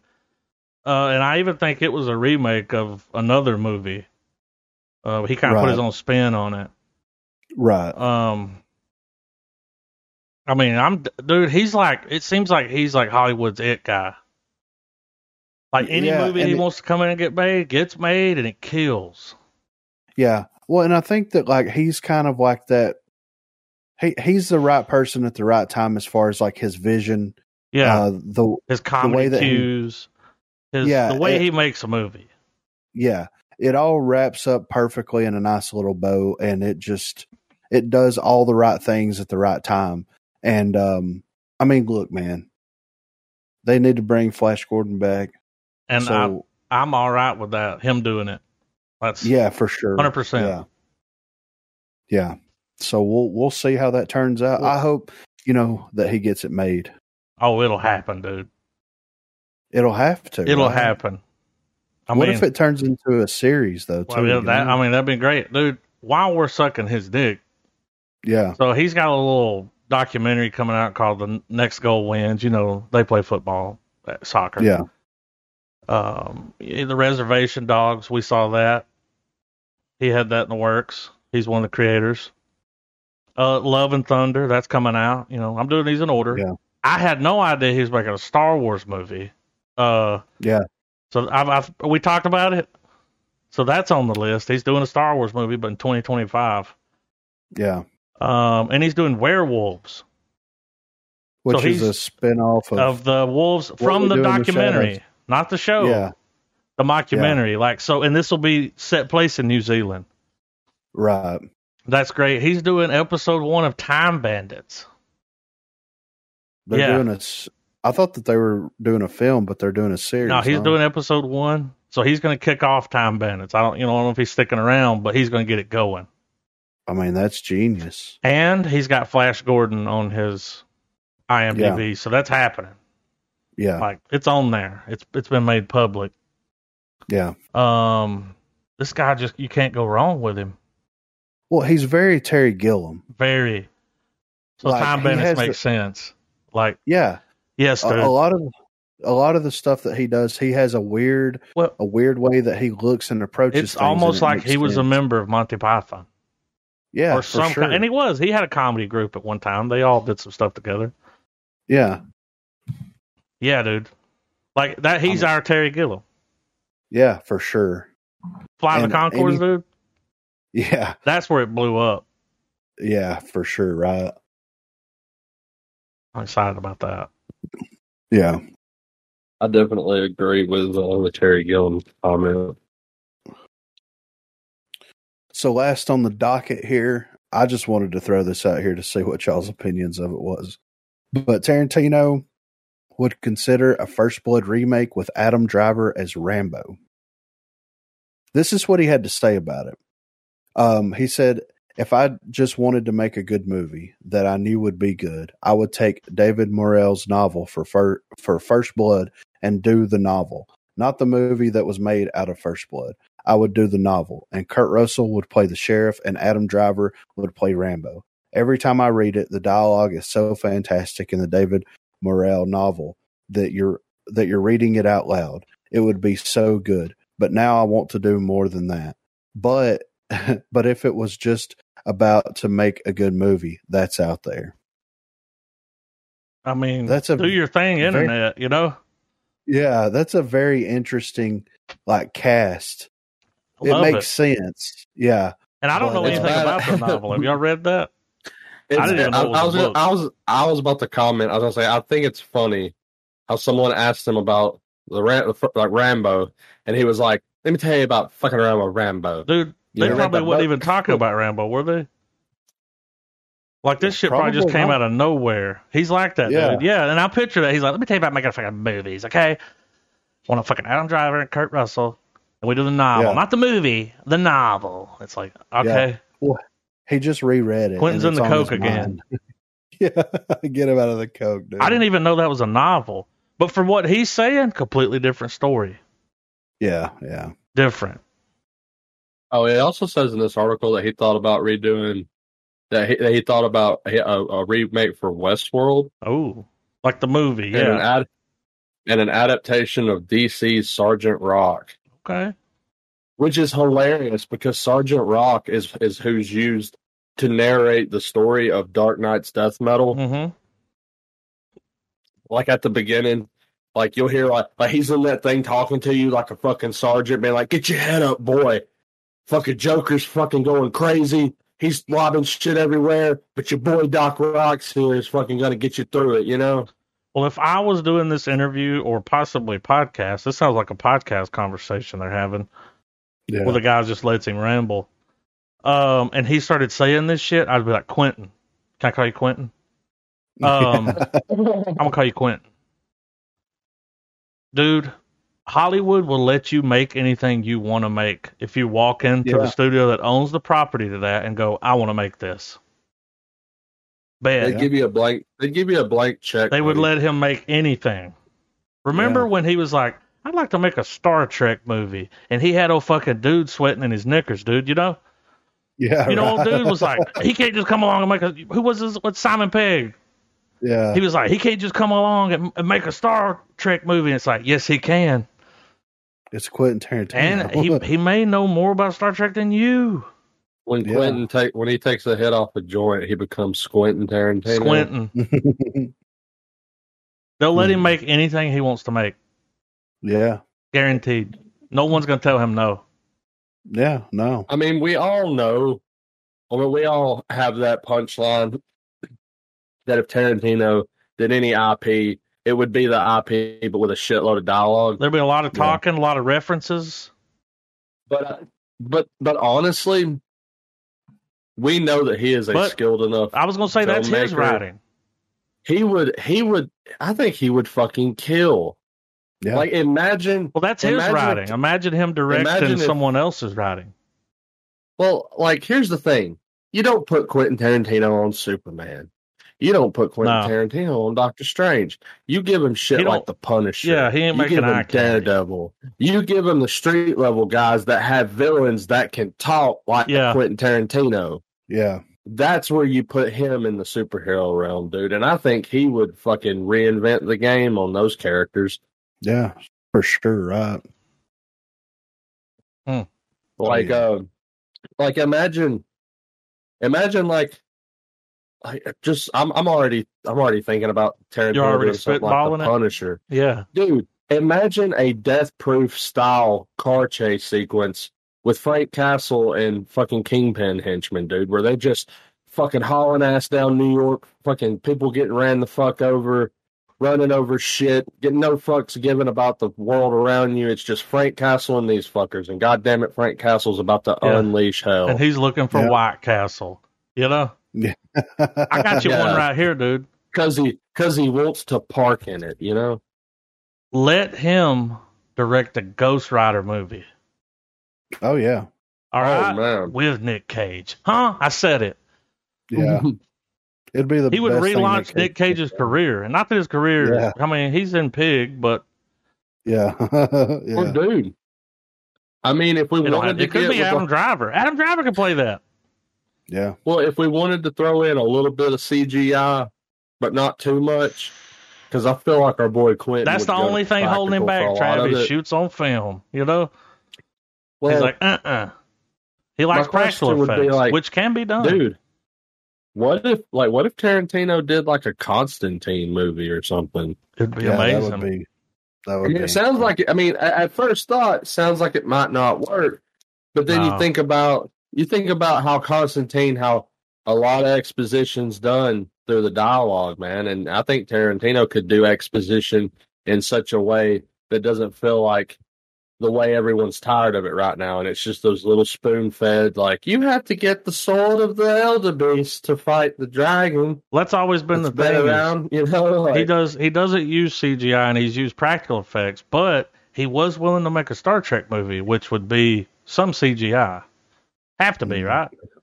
No, he's like, no, dude, we're doing it practical. We're fucking shooting in the back loft, okay? We're gonna have like a 5-year fucking pre-production. We're gonna build all the ships 7 different ways for 7 different angles. If you look at the movies he's made, there was no call for CGI. Yeah, we can do this with practical. So I'm sure he'd be open. He's like, oh, the only way we can do that CGI? Okay, well that's fine. I mean, but if we can do it practical, I'd rather spend $100,000. You know? Yeah. Well, which does look better. Well, what's badass is he's got like, well, oh man, what if Tarantino and Robert Rodriguez team back up to do like a fucking Swamp Thing or a goddamn fucking creature feature? Or have the two of them do Ghost Rider and make it like make it in the vein of like a really high grade R-rated body horror film. Yeah, Grindhouse movie. Yeah. Set in the 70s. Oh man. Yeah. Meet Johnny Blaze. Yeah. And it's gotta have fucking Machete in it. I can't remember his name. I'm not pulling his name. Danny Trejo. That's it. Yeah. Of course he's gonna be in it. Yeah. He'd be like Samuel L. Jackson's gonna be in it. He'd be like, that Hefe will outrun the devil, man. Yeah. Hefe. They say at night his head starts to glow. What? Yeah. one more time. I will say though, that picture they picked for Adam Driver, like I can picture him with the paint under his eyes, with the red, the long hair. Yeah, gotta have the red bandana. You know what superhero movie needs to be remade with some tender love and care, and Tarantino could do it. Jonah Hex. Oh, yeah. Whoa! Like, because dude, they could have done so much better than what we got. Jonah Hex with Idris Elba. Yeah. Or no, dude, keep Brolin, because Brolin wasn't great, bad. But I don't know if he'd come back. No, it was a stain on his legacy. He's the fucking Mad Titan now. Dude. I really wanted to like that movie. Yeah, he's moved on to bigger and better things. I really wanted to like that movie, too, man. And what was the one they did? It had all the makings of like a good Western. What was the one they did with Daniel Craig? Cowboys and Aliens. That's it. Cowboys versus Aliens. Was it versus? I think I can't remember, but I do remember seeing it in the past couple of years. Dude, it's a better movie on a rewatch. Yeah, it is. It's better than Jonah Hex. Yeah. It was Cowboys and Aliens, yeah. Which is on fucking. It's on Peacock for free. Anyone? I mean, dude, Harrison Ford was your bad guy for crying out loud. Yeah. Wasn't he? He was the bad guy. Yeah. Yeah. I just couldn't remember if it was him or like Timothy Daniel or something. And it had Sam Rockwell as Doc. Yeah. Paul Dano. Yeah, it was a great film, man. I mean, dude, it was classic, high tech shit dealing with cowboys, man. Like, I love the fact that they're like it was such a. It reminded me of like a movie I'd have watched with my grandfather, where like they sticks and stones beats the supercomputer type shit, you know. Because the whole thing of them going up to those big ass ship towers that ship tower that was there and just throwing dynamite in it, like I just remember seeing those around the same time and being like Jonah Hex, the Aliens, Cowboys versus Aliens was definitely better. And then it seemed like the same time they did the one John Carter. John Carter. Oh, which was such a letdown. Yeah, whoa. Such a letdown. Whoa. Fantastic cast. Whoa. Fantastic production. What happened, Somebody set their cup of coffee on the better part of the movie plans and fucked it up. Because, dude, when you look at all the ingredients of John Carter, it's like, this is going to be a hit. There's going to be 3 of them. Maybe a series, some toys. And it is such a hard watch. And it had such a cool plot device, too. Yeah. Dude's got to keep his body okay while he's quantum leaping to Mars, dude. Like, it's fucking crazy. And then it's like Indian Outlaw over here. Like, there's tribes and... It's weird that, Cowboys and Aliens did like that, I think. It was like because you got to remember, Favreau was coming in hot off Iron Man 1 with that. Check your age, gentlemen. Ooh. Yeah. Yeah, right. All right, I'm done juicing. I was hyping it up. I mean, that's all the news I had, though. I mean, Kevin Smith started filming. Yeah. I'm getting my trailer rig pulled up, but I saw a picture of Dante and they're at the fucking Quick Stop. Yeah. They're working on it. They're not even supposed to be there. Do you guys want to acknowledge the level of shit he's been getting for He-Man? We talked about it a little bit last week. I haven't seen the show yet, so I can't comment on it. I remember last week you told us what you thought, but at the same time, I'm like, well, you watched one episode. Did you watch the rest of it? Watch that episode, man. You'll know what I mean. It won't make me want to watch the rest? Maybe. What happens in the rest? So I could see where you would go on and finish it because that's your thing, it's a dude. show. But you'll know what I mean. He has been getting a lot of shit though. You'll see it and you're gonna go, do I really want to take this track? And the part of you that is usually going to be like, hell yeah, click next, click next, Adam. is going to get bitch slapped by the part of you that's like, no, let's watch something else, man. Yeah. That was good. That was great. That was fucking awesome. But let's watch something else. I think I'm picking up what you're putting down. I think I know what you mean without saying it. It's a good 30-minute watch that you'll be glad to go and think about when you take a shit after it.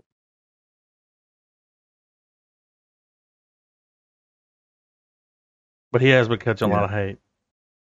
Yeah, he has. But, I mean... He always gets hated on. Yeah, that's the thing. Everything he puts out, he's got tough skin. But this is the thing that's... I mean, dude... It ain't like he wrote it. They just attached his name to it. He'll be all right. The only bookends I like is the song by Simon and Garfunkel, dude. I don't like it as a plot device in my movies. No, bookends, bro. You're gonna get a hell of a good start. You're gonna see where the chuffa starts, and you're gonna wait for the bookend, dude. And I'm not saying that middle part's gonna be bad, but I mean, you're not watching it for it, and you'll find out. You heard it here first. Travis is a misogynist. No, dude, no. Look, I'm picking up what you're saying. Trailer time. Checking the watch. We finally got a trailer for What We Do in the Shadows. Yeah, I'm excited. Which drops September the 2nd. Only a month, fellas. Yeah. I'm excited about it. Me too. They kind of fucked. A lot of these people fucked up. They're like, they should have had this shit ready to go when the pandy hit. It was like, dude, you could have been killing it with the ratings. Yeah, for real. But, you know. But I've dropped my comment. Like sometimes. Things be like that sometimes. Yeah. I got it pulled up. You guys ready? Yeah. Thanks. All right. 3, 2, 1, play it. Started fucking around with the little things. The fucking little things that get you caught, man.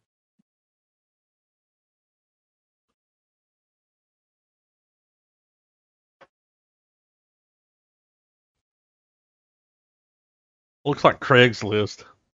Yeah, right.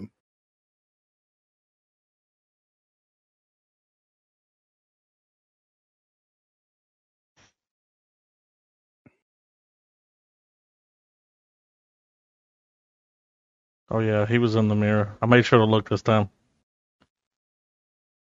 So now he's using a phone, but before he was using the... So I can't wait to see the meltdown. Not for liquids.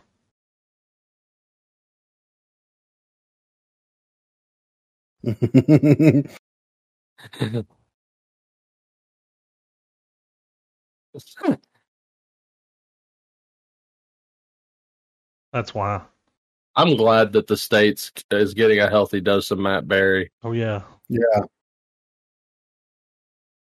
Look at him, he's feeding off it. We were just talking about that the other night, man. We watched this trailer, and I said the same thing to Trey. I was like, it's nice that he's getting this little blow up in America. Finally, he deserves it. Yeah. Like I hope this leads to people doing a deep dive on him. Yeah, who's that guy? He's funny. They find his British content because it's. I mean, the guy doesn't change his acting style. No, dude, it's the same and everything. He talks the same. You know, and it's just his delivery. It doesn't get old. Normally, the voice trope gets old. Yeah, Matt Berry's just because he knows when to inflex and make that shit, dude. When he busts in the door at fucking in the IT crowd and he does the whole Father! Yeah, and then he does the thing where he runs down and he gets like for some reason he starts running and he can't stop, so he trips up on some shit like. I think I've bust up in the room on my wife so many times going, don't worry, it's only me. Like, oh, man. So, I think this is about Serena and Venus Williams. Mm-hmm. So, this is a movie about their father. Okay. I think he was kind of like a Tiger Woods kind of dad. Like, he was hard on them. I mean, dude. Olympic athletes, you know? Right. I think they've won medals. I don't know, but I know they've won big money. if you don't land a love on this next hit, I'm going to knock the love out of you. Yeah. He was like an Ike Turner type of guy. Right. You know? Nutbush. Nutbush. Have y'all seen that where people take the meme of him looking at her? Like, they use that meme? Like when you tell her to make a sandwich and it's him looking like, yeah, bitch. To make a sandwich, don't put no makeup on. Yeah. All right. King Richard. I'm ready, man. You ready, Trav? Yeah. 3, 2, 1, play. So this is probably going to be a little Pursuit of Happiness vibe.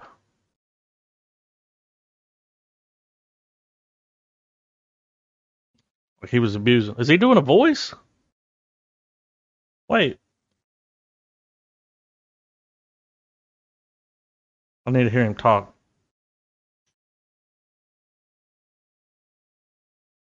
He's doing a little voice here, dude. Yeah.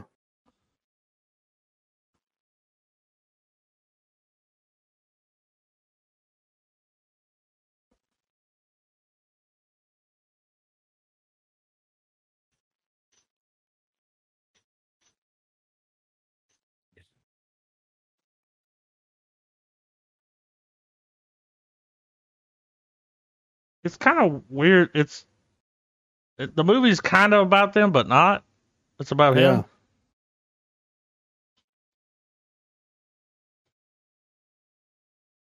I like the voice. Dude, it's dude.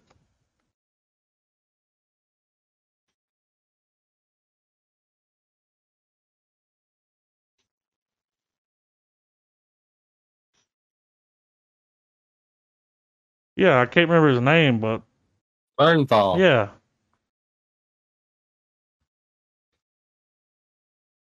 I mean, Will Smith's gonna kill it, dude. Yeah. Even if you have no interest in that story, look at him. There was real tears.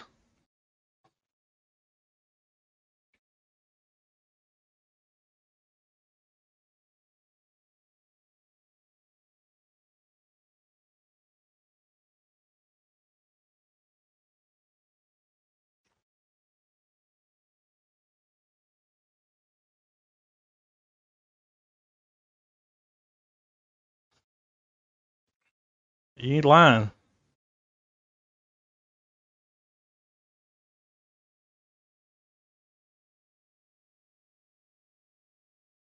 He might get an Oscar. Yeah.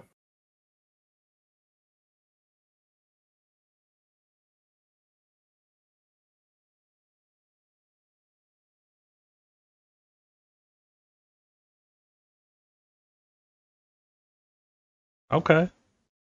HBO Max and theaters. Yeah. Still eligible for an award. I'm kind of interested in checking. You been hearing about this? Got Adam Driver in it. Oh, House of Gucci? Yeah. Oh, the other movie. I was saying, yeah. I mean, I'm not a huge tennis guy or anything. It ain't. It's going to be him. Yeah, and that's what's going to sell it. Yeah. It's a Mino Daddy movie. Well, I love all of the more heartfelt stuff that he does, man. Mm-hmm. I will say, as an actor that came from comedy roots, that came from Fresh Prince. He's one of the few who've made that transition into serious acting and was able to stay there. I put him up there with Jamie Foxx. I mean, you could think of it. He kind of set the roadmap for a lot of comedic actors in terms of how to get to the serious stuff. You know, you have your comedy, do the blockbuster, then do the toned down serious drama. Yeah. Sprinkle those in between some of it to show that, hey, I'm not just all fanfare with CGI, but, you know. Mm-hmm. Because, I mean, think of it. For years, the only time we'd see Will Smith is if some shit was blowing the fuck up behind him. Yeah. Bad boy. And and he delivers that classic Will Smith, like, woo, welcome to blah, blah, blah, blah. Oh, hell. Yeah. Yeah. But, The Pursuit of Happiness, that's one of my favorite Will Smith movies, man. 7 Pounds. That was his real son. Amazing. 7 pounds, dude. Man, that's a movie, dude. Yeah, it's a hard watch, but it's good though. Yeah, House of Gucci, though. This has got a fucking all-star cast in it, man. It's got Lady Gaga, Adam Driver, Jared Leto, Jeremy Irons, Al Pacino. Oh, directed by Ridley Scott. Yeah. Okay. So I'm excited. Based on a book. I'm ready to see this Gaga in action. Yeah. You know what I'm saying? All right. I wouldn't mind taking a peek at that Gaga. Yeah. You know? Whoa. Let's do it. All right. 3, 2, 1, play.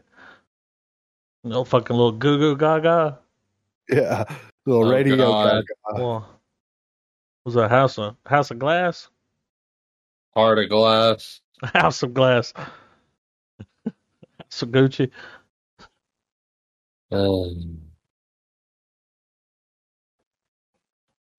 She Russian? I think so. So it's a story about Gucci.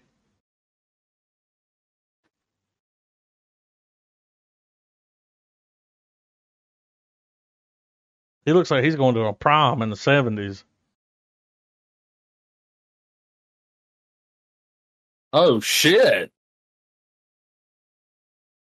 Damn. They left some names out.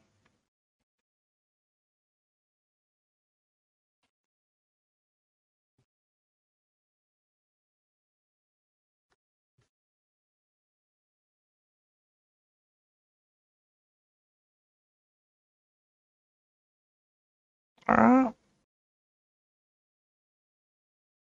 Rich people.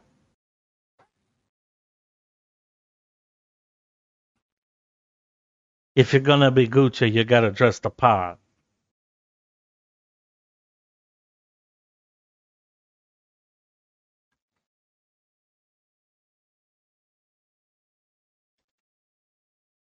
What's happening here? Oh, he was shot. That's right. Spoiler alert.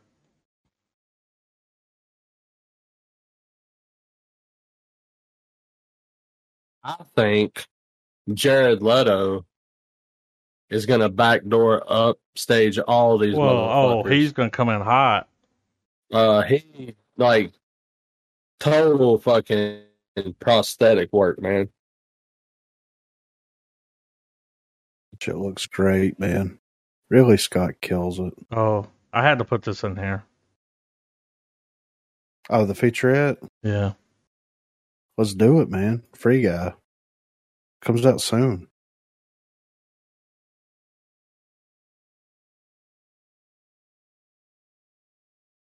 All right. 3, 2, 1, play.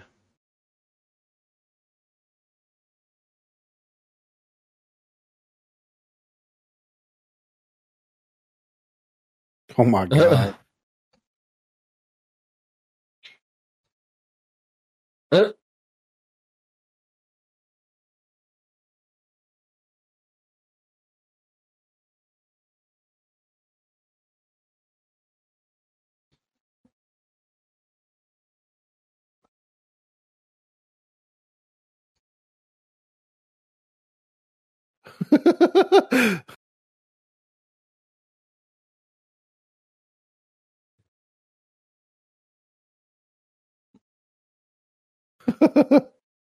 Oh my God. It's made of human muscle.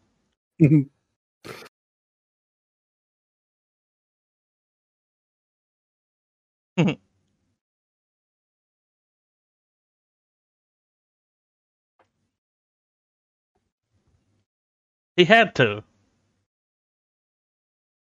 He's like Deadpool ride or die, dude.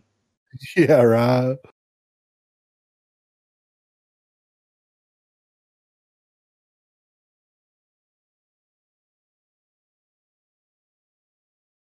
The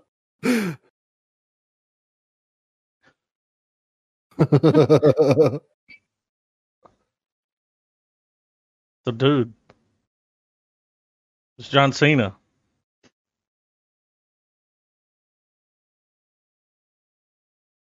Can't wait to see that movie. Oh, the 13th. Pod locked on it. Yeah, for sure. Right. We've been waiting on fucking Free Guy for 2 years. I love how when he's in a movie now, they're just like, he's like, "Can I do something crazy to promote it? Can I do some crossover Deadpool shit?" Yeah, they're like, "Have fun with it," and he's just like doing whatever the fuck he wants to do. He's like, "Tiger, you want to do the fucking? You want to play the Rockman one more time?" He's like, "Sure." Flag Day. This has got Sean Penn, right? Yeah. Is he's going to be super serious? It's based on a true story about a man that counterfeited a bunch of money. Oh, leave you with that. It's got Josh Brolin in it too. I don't know why it's called Flag Day. Because we remember Flag Day? Yeah, I remember. What? When I think Flag Day, I'm like, what could this possibly have to do with that? But yeah, we'll see. All right, here we go. 3, 2, 1, play. Dude, here in a minute, when this chopper goes by and he's driving the car, well, look his face. Watch his face when he drives, when he's looking up at it. Here it comes.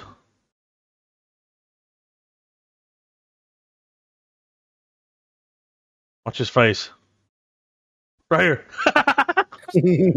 What? The way he looked up there. Yeah, there's a helicopter there, dude. That's as far as I went. I haven't seen this much.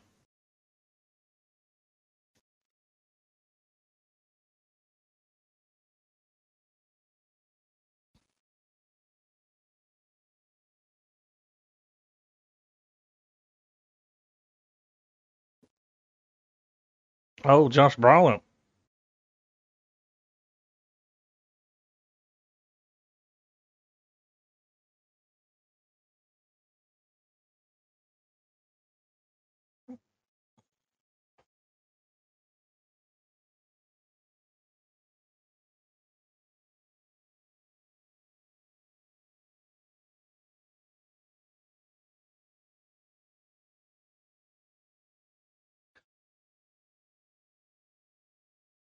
I think this is what they're doing with this movie. Like the movie we watched. Yeah. You would think that would be focused around the crime. This is going to be through the eyes of the girl, that her dad was some bank robber. You know what I mean? Yeah. It ain't going to be about him. It's about her.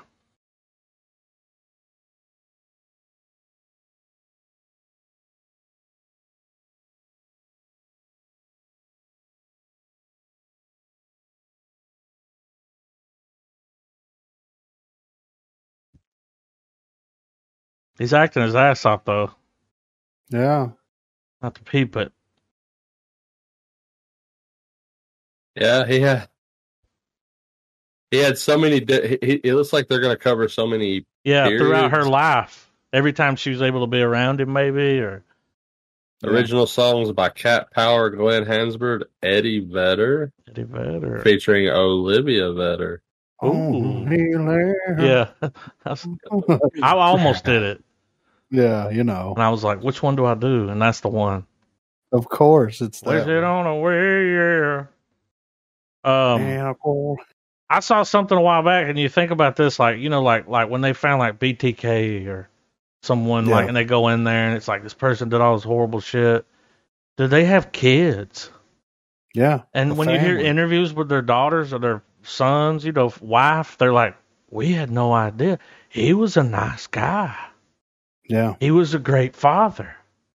Yeah. I can't forgive him for what he's done, though. Like, what the fuck, dude? Just imagine. One day you find out. Yeah. You know, your mom's a serial killer. Your dad's a serial killer. Yeah. And you're like, what? Dude, I would go to the jail to see him and be like, dude, why didn't you tell me? You know? Yeah.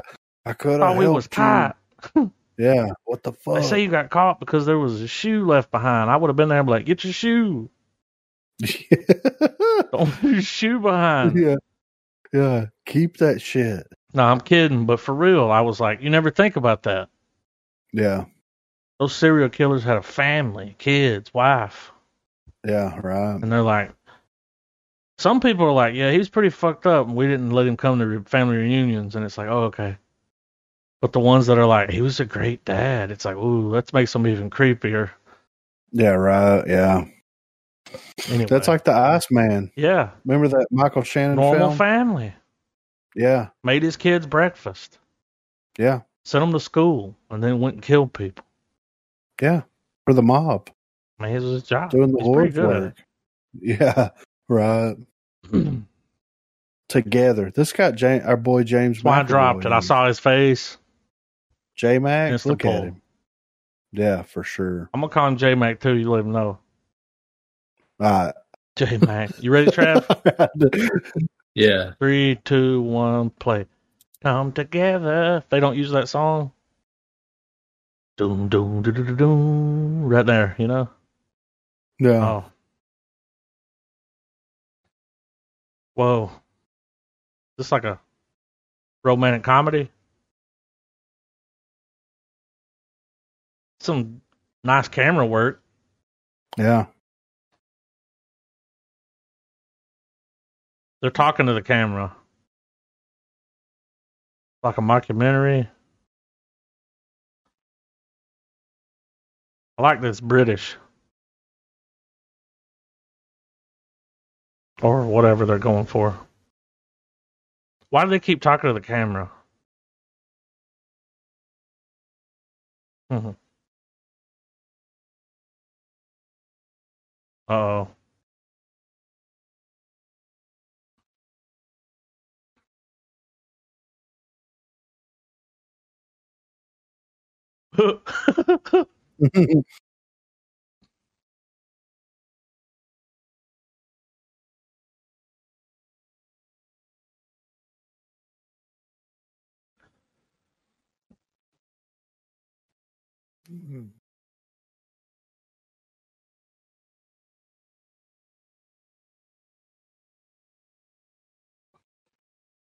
Talking on the camera.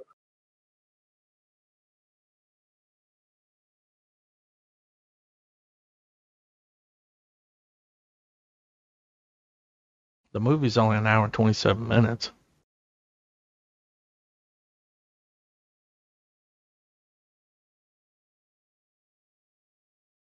Damn.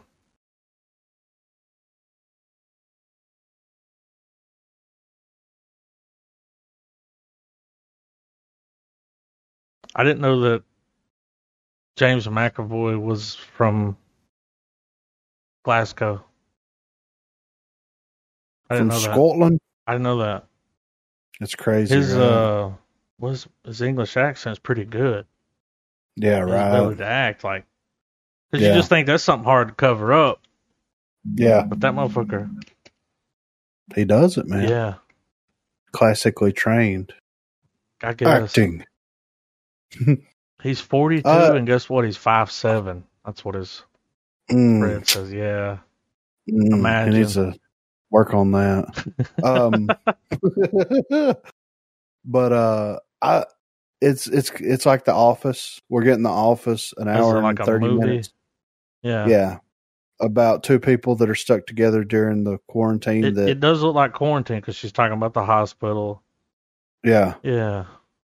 Which, I mean, if anybody's going to do it and it's going to be good, it's going to have James McAvoy in it, which makes sense. And I think that that's going to be really interesting to see. Like, I'm going to check it out. Yeah. Well, I mean, you see basically a relationship breakdown and you're stuck together. So you have to you got to work it out. Yeah. In theory, they've been together for probably 15 to 20 years at this point. Yeah. But then quarantine hits and you're not allowed to leave your house. Yeah. So how do you deal with together? Yeah. Remember back when at peak quarantine, dude? Remember back when we were hearing and they were a little bit ahead of us, but like the divorce rates in like places like Japan.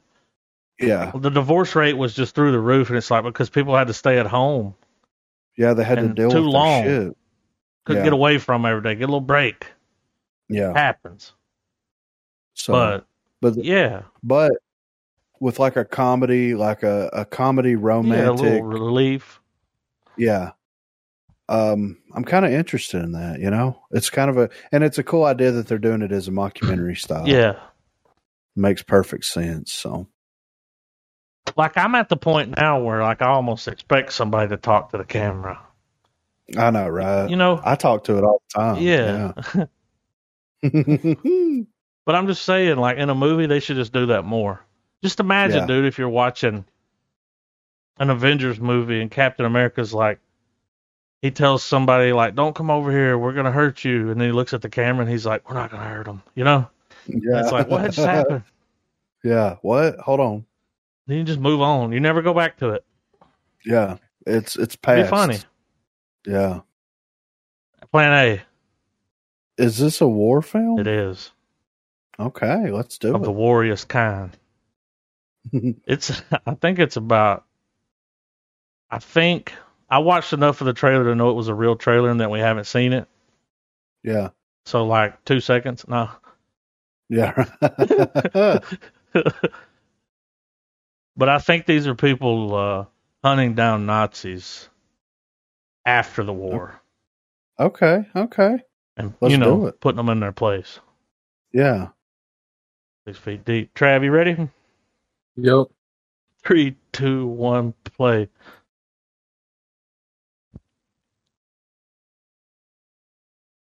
In the name of the Fuhrer. He left that part out, didn't he?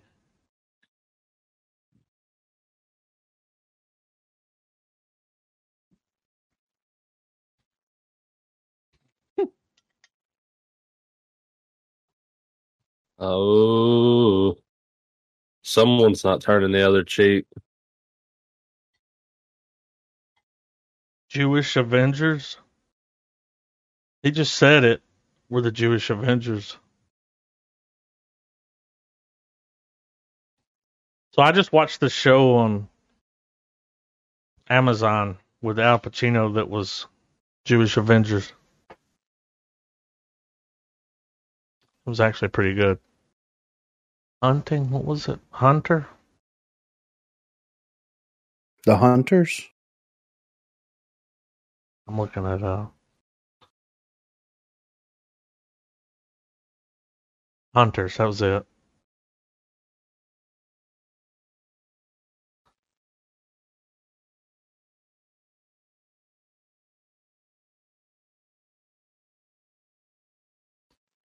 The attention to detail here looks pretty good. Yeah, right. I will say that. And I appreciate that. Like, everything on camera matches the time.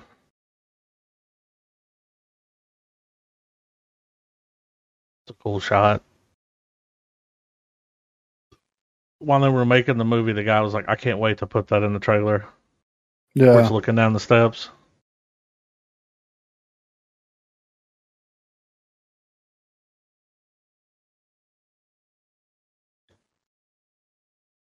I'm a sucker for a good war movie. Yeah. And I like that now, like, we've seen, like, we've seen our World War II movies. We're starting to spread out and get into some other wars. But I like this little trickle of films we're getting that's, like, from a different point of view. Yeah, because we're always seeing here, it's like, it's going to be the U.S. versus whoever. Yeah. It's nice to get these other little... Dude, they're going to... When they decide to make another, like, Civil War movie, I want Tarantino to make that. Yeah, for God real, damn, right? it's going to be good, dude. There was a lot of talking during those times. They were like, let's line everybody up and shoot that way. And it's like... Once Upon a Time in West Virginia. Yeah. That's a good name for a film. It is. I would watch that for sure. So... The only reason I dropped this trailer is because it's got Olivia Munn in it. All right, let's do it. I mean... And Bruce Dern, apparently. Bruce Dern's in it. Why don't they put... Like, he's more of a pull for me. All right. 3, 2, 1, play. It's rated R. The Gateway. Think we'll see some nip? Not in a trailer. I don't know. We might get a YouTube titty or two.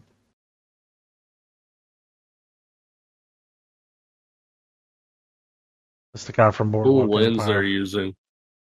It is cool. I like the color. That dude was really good on Boardwalk Empire. It was Nucky Thompson's brother. He's good at playing the guy you don't know whether to like him, whether to trust him or not. Yeah, he's done a few good things. Play a cop, like, I don't know, he's sketchy. He's shady. Yeah. You know what I mean? He's shady. He can play morally gray. Like, when you look at him, he's shady. It's like, this dude's going to do, he's going to be shady. Look, it's shady. But he's a good actor. Looks like he's trying to channel Olivia his Munn's going to try to Penn. make a serious movie. This is happening.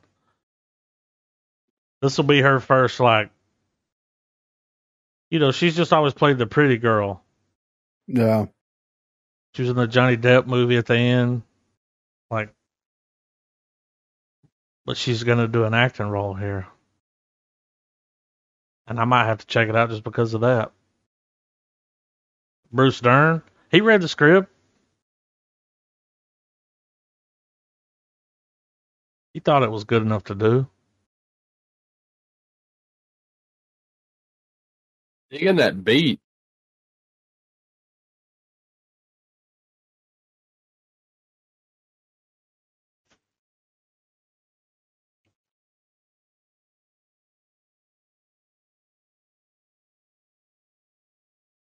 Oh God, it's that one girl. I like the guy there, I don't know who that was, but I mean, that trailer got action packed at the end, didn't it? Yeah. Holy shit. And not a speck of Liam Neeson inside. No, dude, it was just dude like, I'm going to take the deal, but I don't want to take the deal. He's always shady. Because this is the only deal I got. Yeah. You know, how many deals you offering? We only got the one deal, sir. I don't want to take the deal, but I'm going to take the deal. Yeah. A lot of dealing going on. Meet my son. His name's Dylan. It's going to try to have heart where they're like, there's so much dealing and not enough feeling around here, guys. So much dealing. Not Maybe we come together and we do a little healing. Yeah. And after that, I'll be over in the corner peeling some apples. And the past becomes the future, becomes the past. It'll never end. Vicious cycle. What?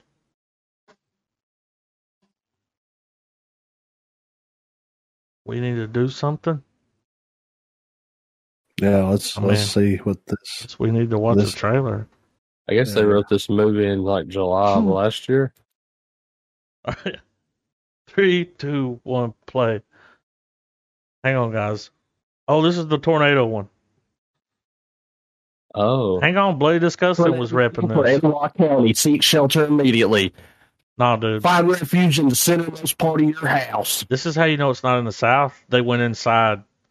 If you're in the South, though, you go outside, look around. Where's it at? Over that way? This movie's about like a town that gets hit by a Derecho. Oh no, dude! There's someone. Watch this. They can't open the door. Haunted Twisters.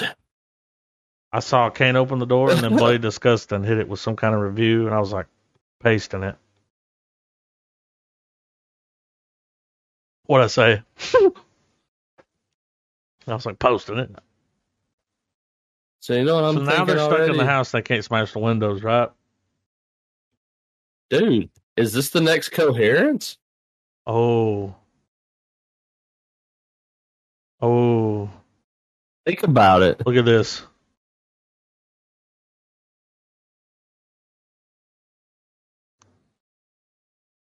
It's not a tornado. They got sucked through a dimensional rift or something. They can't get out. They're stuck in there. What the fuck?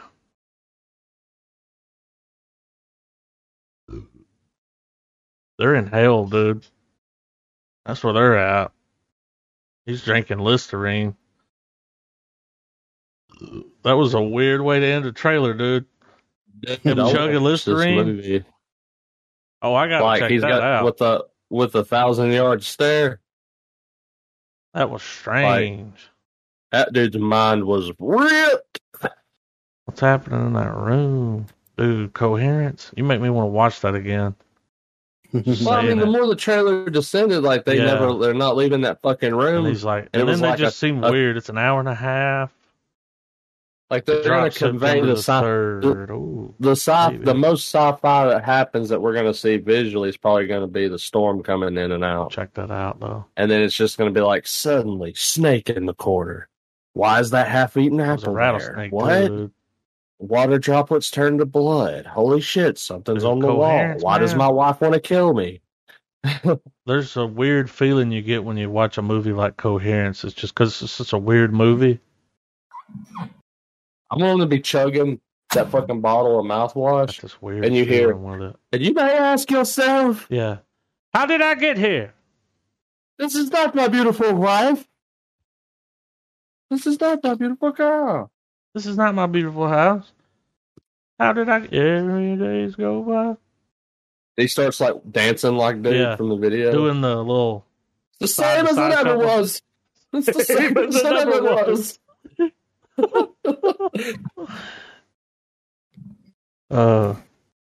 Deep House. This had good reviews too. You guys ready? Yeah. You ready to travel? Yeah. 3, 2, 1, play.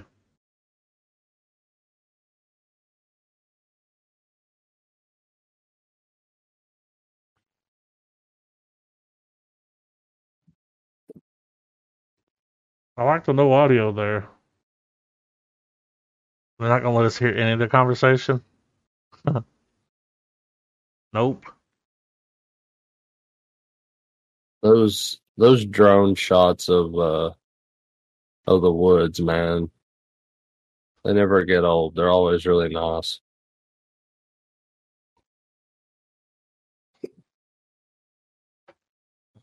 Yeah, they forget the dialogue track for the trailer. I think they left it on purpose. Because it's a trailer. And they're like, let's not give them nothing, but give them something. Look at this. Yeah. They found something down here. Oh, interested already. What?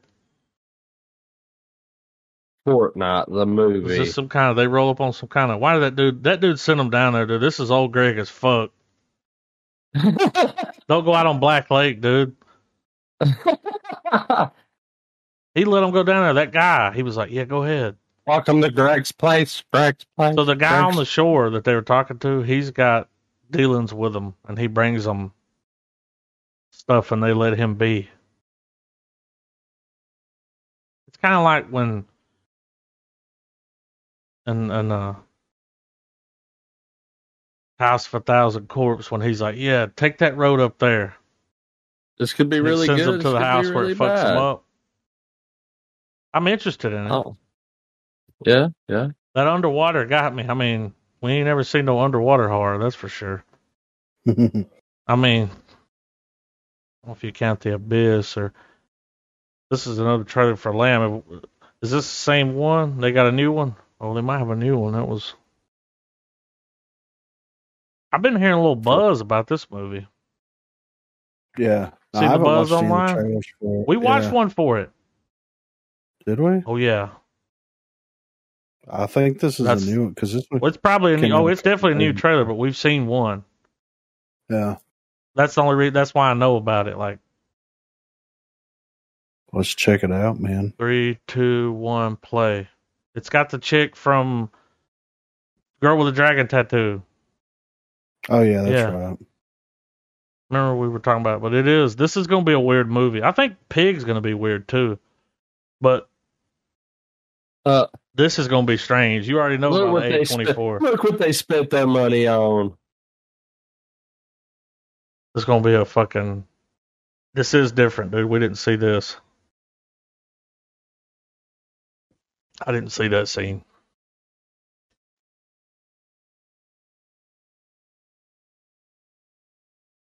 Does it have a person's body? Does it have a person's body? Yes. Did that guy fuck that goat?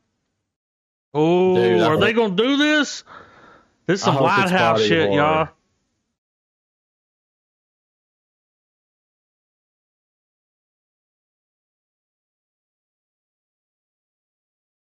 Dude, look at it. This is a completely different trailer, and I couldn't be happier with the choice of music. Same. Oh my God. This trailer's like night and day to the other one. They didn't show that it had a human's body. I want to watch this like tomorrow.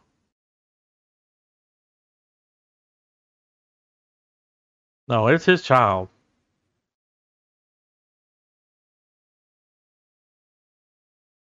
Dude, we just saw it walking. Dude, he fucked it. And she's gonna kill him. This is gonna be some mother shit. You know? Yeah. It's gonna be a fucked up movie. Looks good, though. It does look good. Is this going to be about, you know? He fucked it, dude. God. He comes out like a human. Oh, man. Well, what if it fucked her? Okay. But how would it give birth? She gave birth to it. No, we saw it fall out of the thing.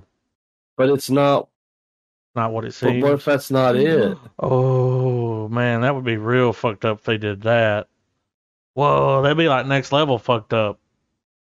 Yeah. If they do that, I'll be like, whoa, you have the balls to go there? I mean, I don't know what A24's obsession with goat imagery is, but whatever, man. Yeah. I like on the thumbnail, he's like little midsummer goat. Yeah, right. Finger in his head. The fact that they threw Beach Boys in was crazy. That was nice. That's the real trailer for that movie. I think we watched a teaser because it didn't show any of that shit. Because it was just like she's out there, there's a fucking thing having a baby, she's walking in the woods, you know. It's like, what is this? This doesn't look good. To be honest, it didn't look good then. Yeah. Like, and then I see this trailer, I'm like, dude, okay, this is like Lamb Chop's origin story, guys. Yeah. Okay. I dropped this. It's a Rick James documentary. Yeah. I mean, well, a bop. No, this is a documentary. Let's check it out, man. 3, 2, 1, play. It's Rick James, dude. It's gonna be good.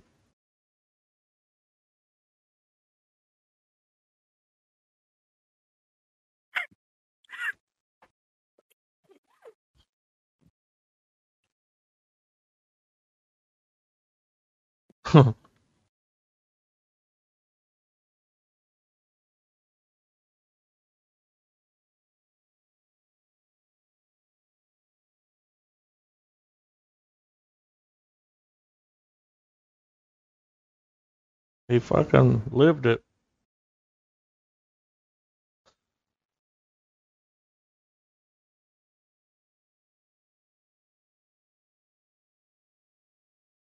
I'd watch a Rick James movie. Yeah. Who could play Rick James? Jamie Foxx?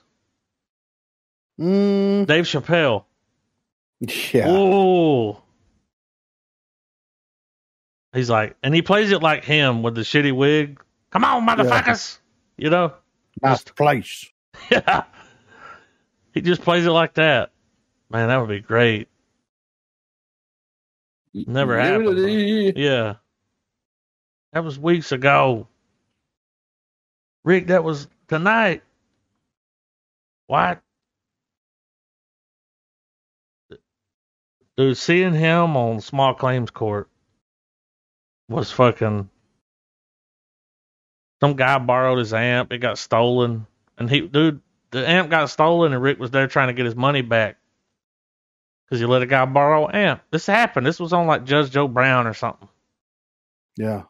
And then the guy was like, it got stolen, all this, and we had a back and forth. And then Rick James was like, Andy's gay. He tried to suck my dick, you know? And it was like, what? And the guy was like, don't say that, Rick.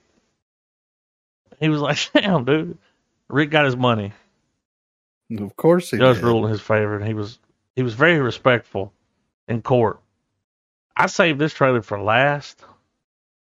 Yeah, I moved it around a couple times. We got a little Venom action. Yeah.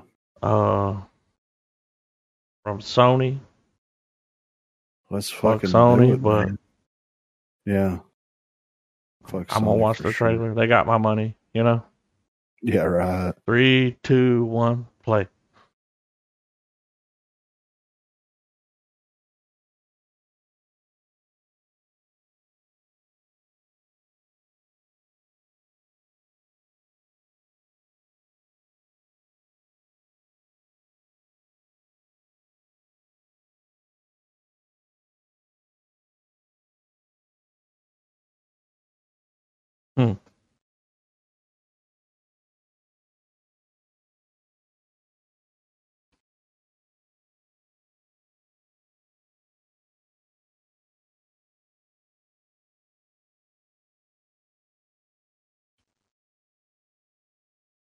I think Woody Harrelson's gonna kill it. Yeah.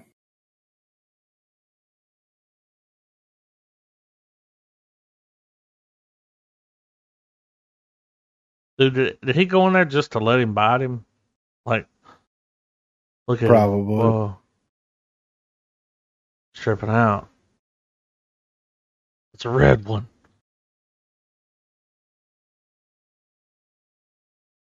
Well, you got it, brother. Look at that shit. Man, that's cool as fuck.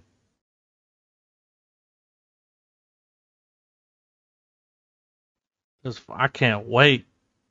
Look at that. No, you crazy, dude. Why are you mad at Eddie Brock?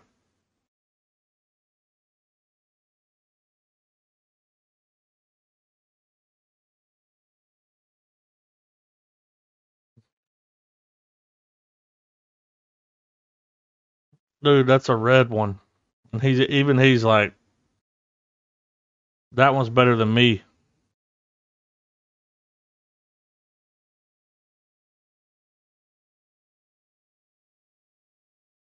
Woo!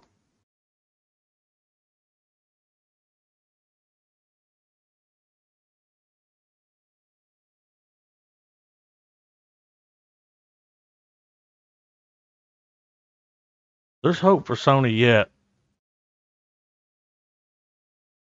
After watching the last one, that Venom movie, I was like, there's hope for Sony. They can pop out a good movie every now and then. I don't know how Griffin is going to feel about it, but I want to be excited for this movie. This Carnage is one of the villains. Do you think there's too much comedy? I figured Carnage would never get adapted. It's not the comedy, man. I don't know. They're a level of character where their shit gets so out of hand that needing an R rating is not necessarily what it needs because they need to be like a shit ton of blood or be ultra gory. But it was rated R, but it needs right? No, the first one was PG-13. Was it? Mm-hmm. Oh. Because remember we covered that it actually went down from being R-rated. Right. Because that whole sequence where the symbiote's making his way to Eddie, there's that part where Venom's cutting through that village and like he slaughters everyone, but there's not a drop of blood. Yeah, you just don't see it. You hear it, but you don't see it. What I'm getting at is that they're the kind of characters that could benefit from riding where an R rating is not something they need to ride off of. Yeah. But when they get to those lines, they can cross them for a second. A little more Deadpool with R rating, a little more. Yeah. You know. Because Carnage is supposed to be just PG-13. Fucking psychopath, man. Like he kills on impulse, not for like any sort of self-gaining reason. Yeah, he's out for himself. It's like, it don't work that way. But I guess it does for them. Like he's a classic wholesale slaughter. You want to hear a little? You know? So the 2018 Venom movie, it has a rating on the IMDb. When you go to the new one, there's nothing there. There's no rating yet. Mm-hmm. And they're holding back the rating because they know if Trav said that, he was like, PG-13, man. They know if they put that on there, it's like people see that, they're like, what the? It did it again. And circling around to what I mean by having, name drop Griff is, we're getting a Venom and Carnage story without the keystone for why they're there. And that's Spider-Man. Yeah. And this franchise is going to continue to slip that's because of hurting, that, man. Side of it. It's going to always be what if Venom shows up in that Spider-Man movie? If it happens, dude, it'd be amazing. Well, the best thing that could happen for this movie would be with it having the family rating, the PG whatever, Doesn't have it yet, but it's probably going to be that. It would be badass if the ending of the film, Spider-Man shows up. He doesn't fight. They don't waste them. They don't waste the money on it. That's all we're asking for. But have it to where he shows up and he's like, "You guys got to stop fighting, goddammit!" Like he's like, he shows up and he's like, "You need help," and the guy's like, "I got it." Because it would serve. It would be interesting if that guy, that the ex that he punches at the end there, if they end up having him be the policeman that becomes Toxin, because it looks like it's going to slowly hit off of beats of Maximum Carnage. Obviously, we've got Shriek in there, we've got Carnage, we've got Venom. We have them acknowledging how the symbiote's going to transfer. That'd be awesome. And it's going to be crazy if by the end of the movie, not only do we have the comedic aspects of Venom, but we have the parts of Venom that's going to give exposition to like, yo, he's going to be a problem because our species doesn't have to mate to reproduce. Yeah. I'm excited to see that. And Carnage is going to give birth to the Toxin symbiote. And then it's going to be weird if they touch around that subject, because that whole thing leans heavily on the social commentary of abortion. Yeah. Because Carnage wants to kill it. Yeah. And Venom's like, no, man, like, you need to learn how to, like, we're going to pass our knowledge on. It's how that's how our species exists and all this stuff. And, like, there's large shit that this stuff could branch off into. And it's going to be interesting what parts they're going to trim down and not fuck with and where they're going to take it. All right. Which, I mean, with it being the kind of film that the Venom film was, I see it going the route that they're probably going to kill Carnage by the end of the movie. There won't be room for him to ever come back. Yeah. But next week we're watching the Suicide Squad. Yes. We're finally watching it. It's happening. And I'm excited to see this movie. And I'm gonna go ahead and make a real estate prediction here. I think I'm gonna like it. Yeah, I think so. I think I'm gonna like it. From what I've seen. If we get Unhinged Cena, yes. Dude, they're making a show with him. You know what I mean? Like, that's how good the character was in the movie. And he's up against, there's some good talent there, but Cena's been killing it. Yeah. Well, Cena can do some outrageous fucking comedy, dude. Yeah. And when you look at him and when you see that kind of comedy coming out of him, you're like, how? That like that trailer last week where he's just like this fucking drug addict, dude. Yeah. Completely not movie. the fucking image of actor who's like of Cena trying to, like, when he's the not trailer representing started, WWE I was like, this anymore. is some shit. When I looked at the movie, I was like, this is going to be some shitty John Cena movie. And I even said it, I was like, they're putting this movie out because he's in the Suicide Squad movie. They're just trying to get, Then by the end, he's talking about sticking drugs up his ass. The trailer was good. Yeah. So. But that's what we're watching. And we'll be back here a week from now to talk about the Suicide Squad. Yes. And I think it's going to be good. I think it's going to get 3 stars. I'll tell you what, so. If it doesn't get 3 stars, I forfeit my fucking star. You know? That's how confident I am, Trav. Don't let me down. You know? Oh, just that? I thought I'm confident. If you were really confident, you'd put that my title on the line? Because I won the last game. The podcast commissioner role, my friend. I don't know about that. We'll have to. We might be able to mock something up. It's feeling a little totalitarian around here, Adam. That's all I'm saying, man. Are you going to cut them and upload them? Are you going to create the thumbnail? No, in my utopia, Adam, we'll edit the episodes. We'll all do this. You're like, in my utopia, you're going to do it, but I'm going to take credit for it. My name will be plastered over all your work. A week from now. Suicide Squad. I'm going to pull the trigger. Yeah. I'm so tired. Checks in the mail.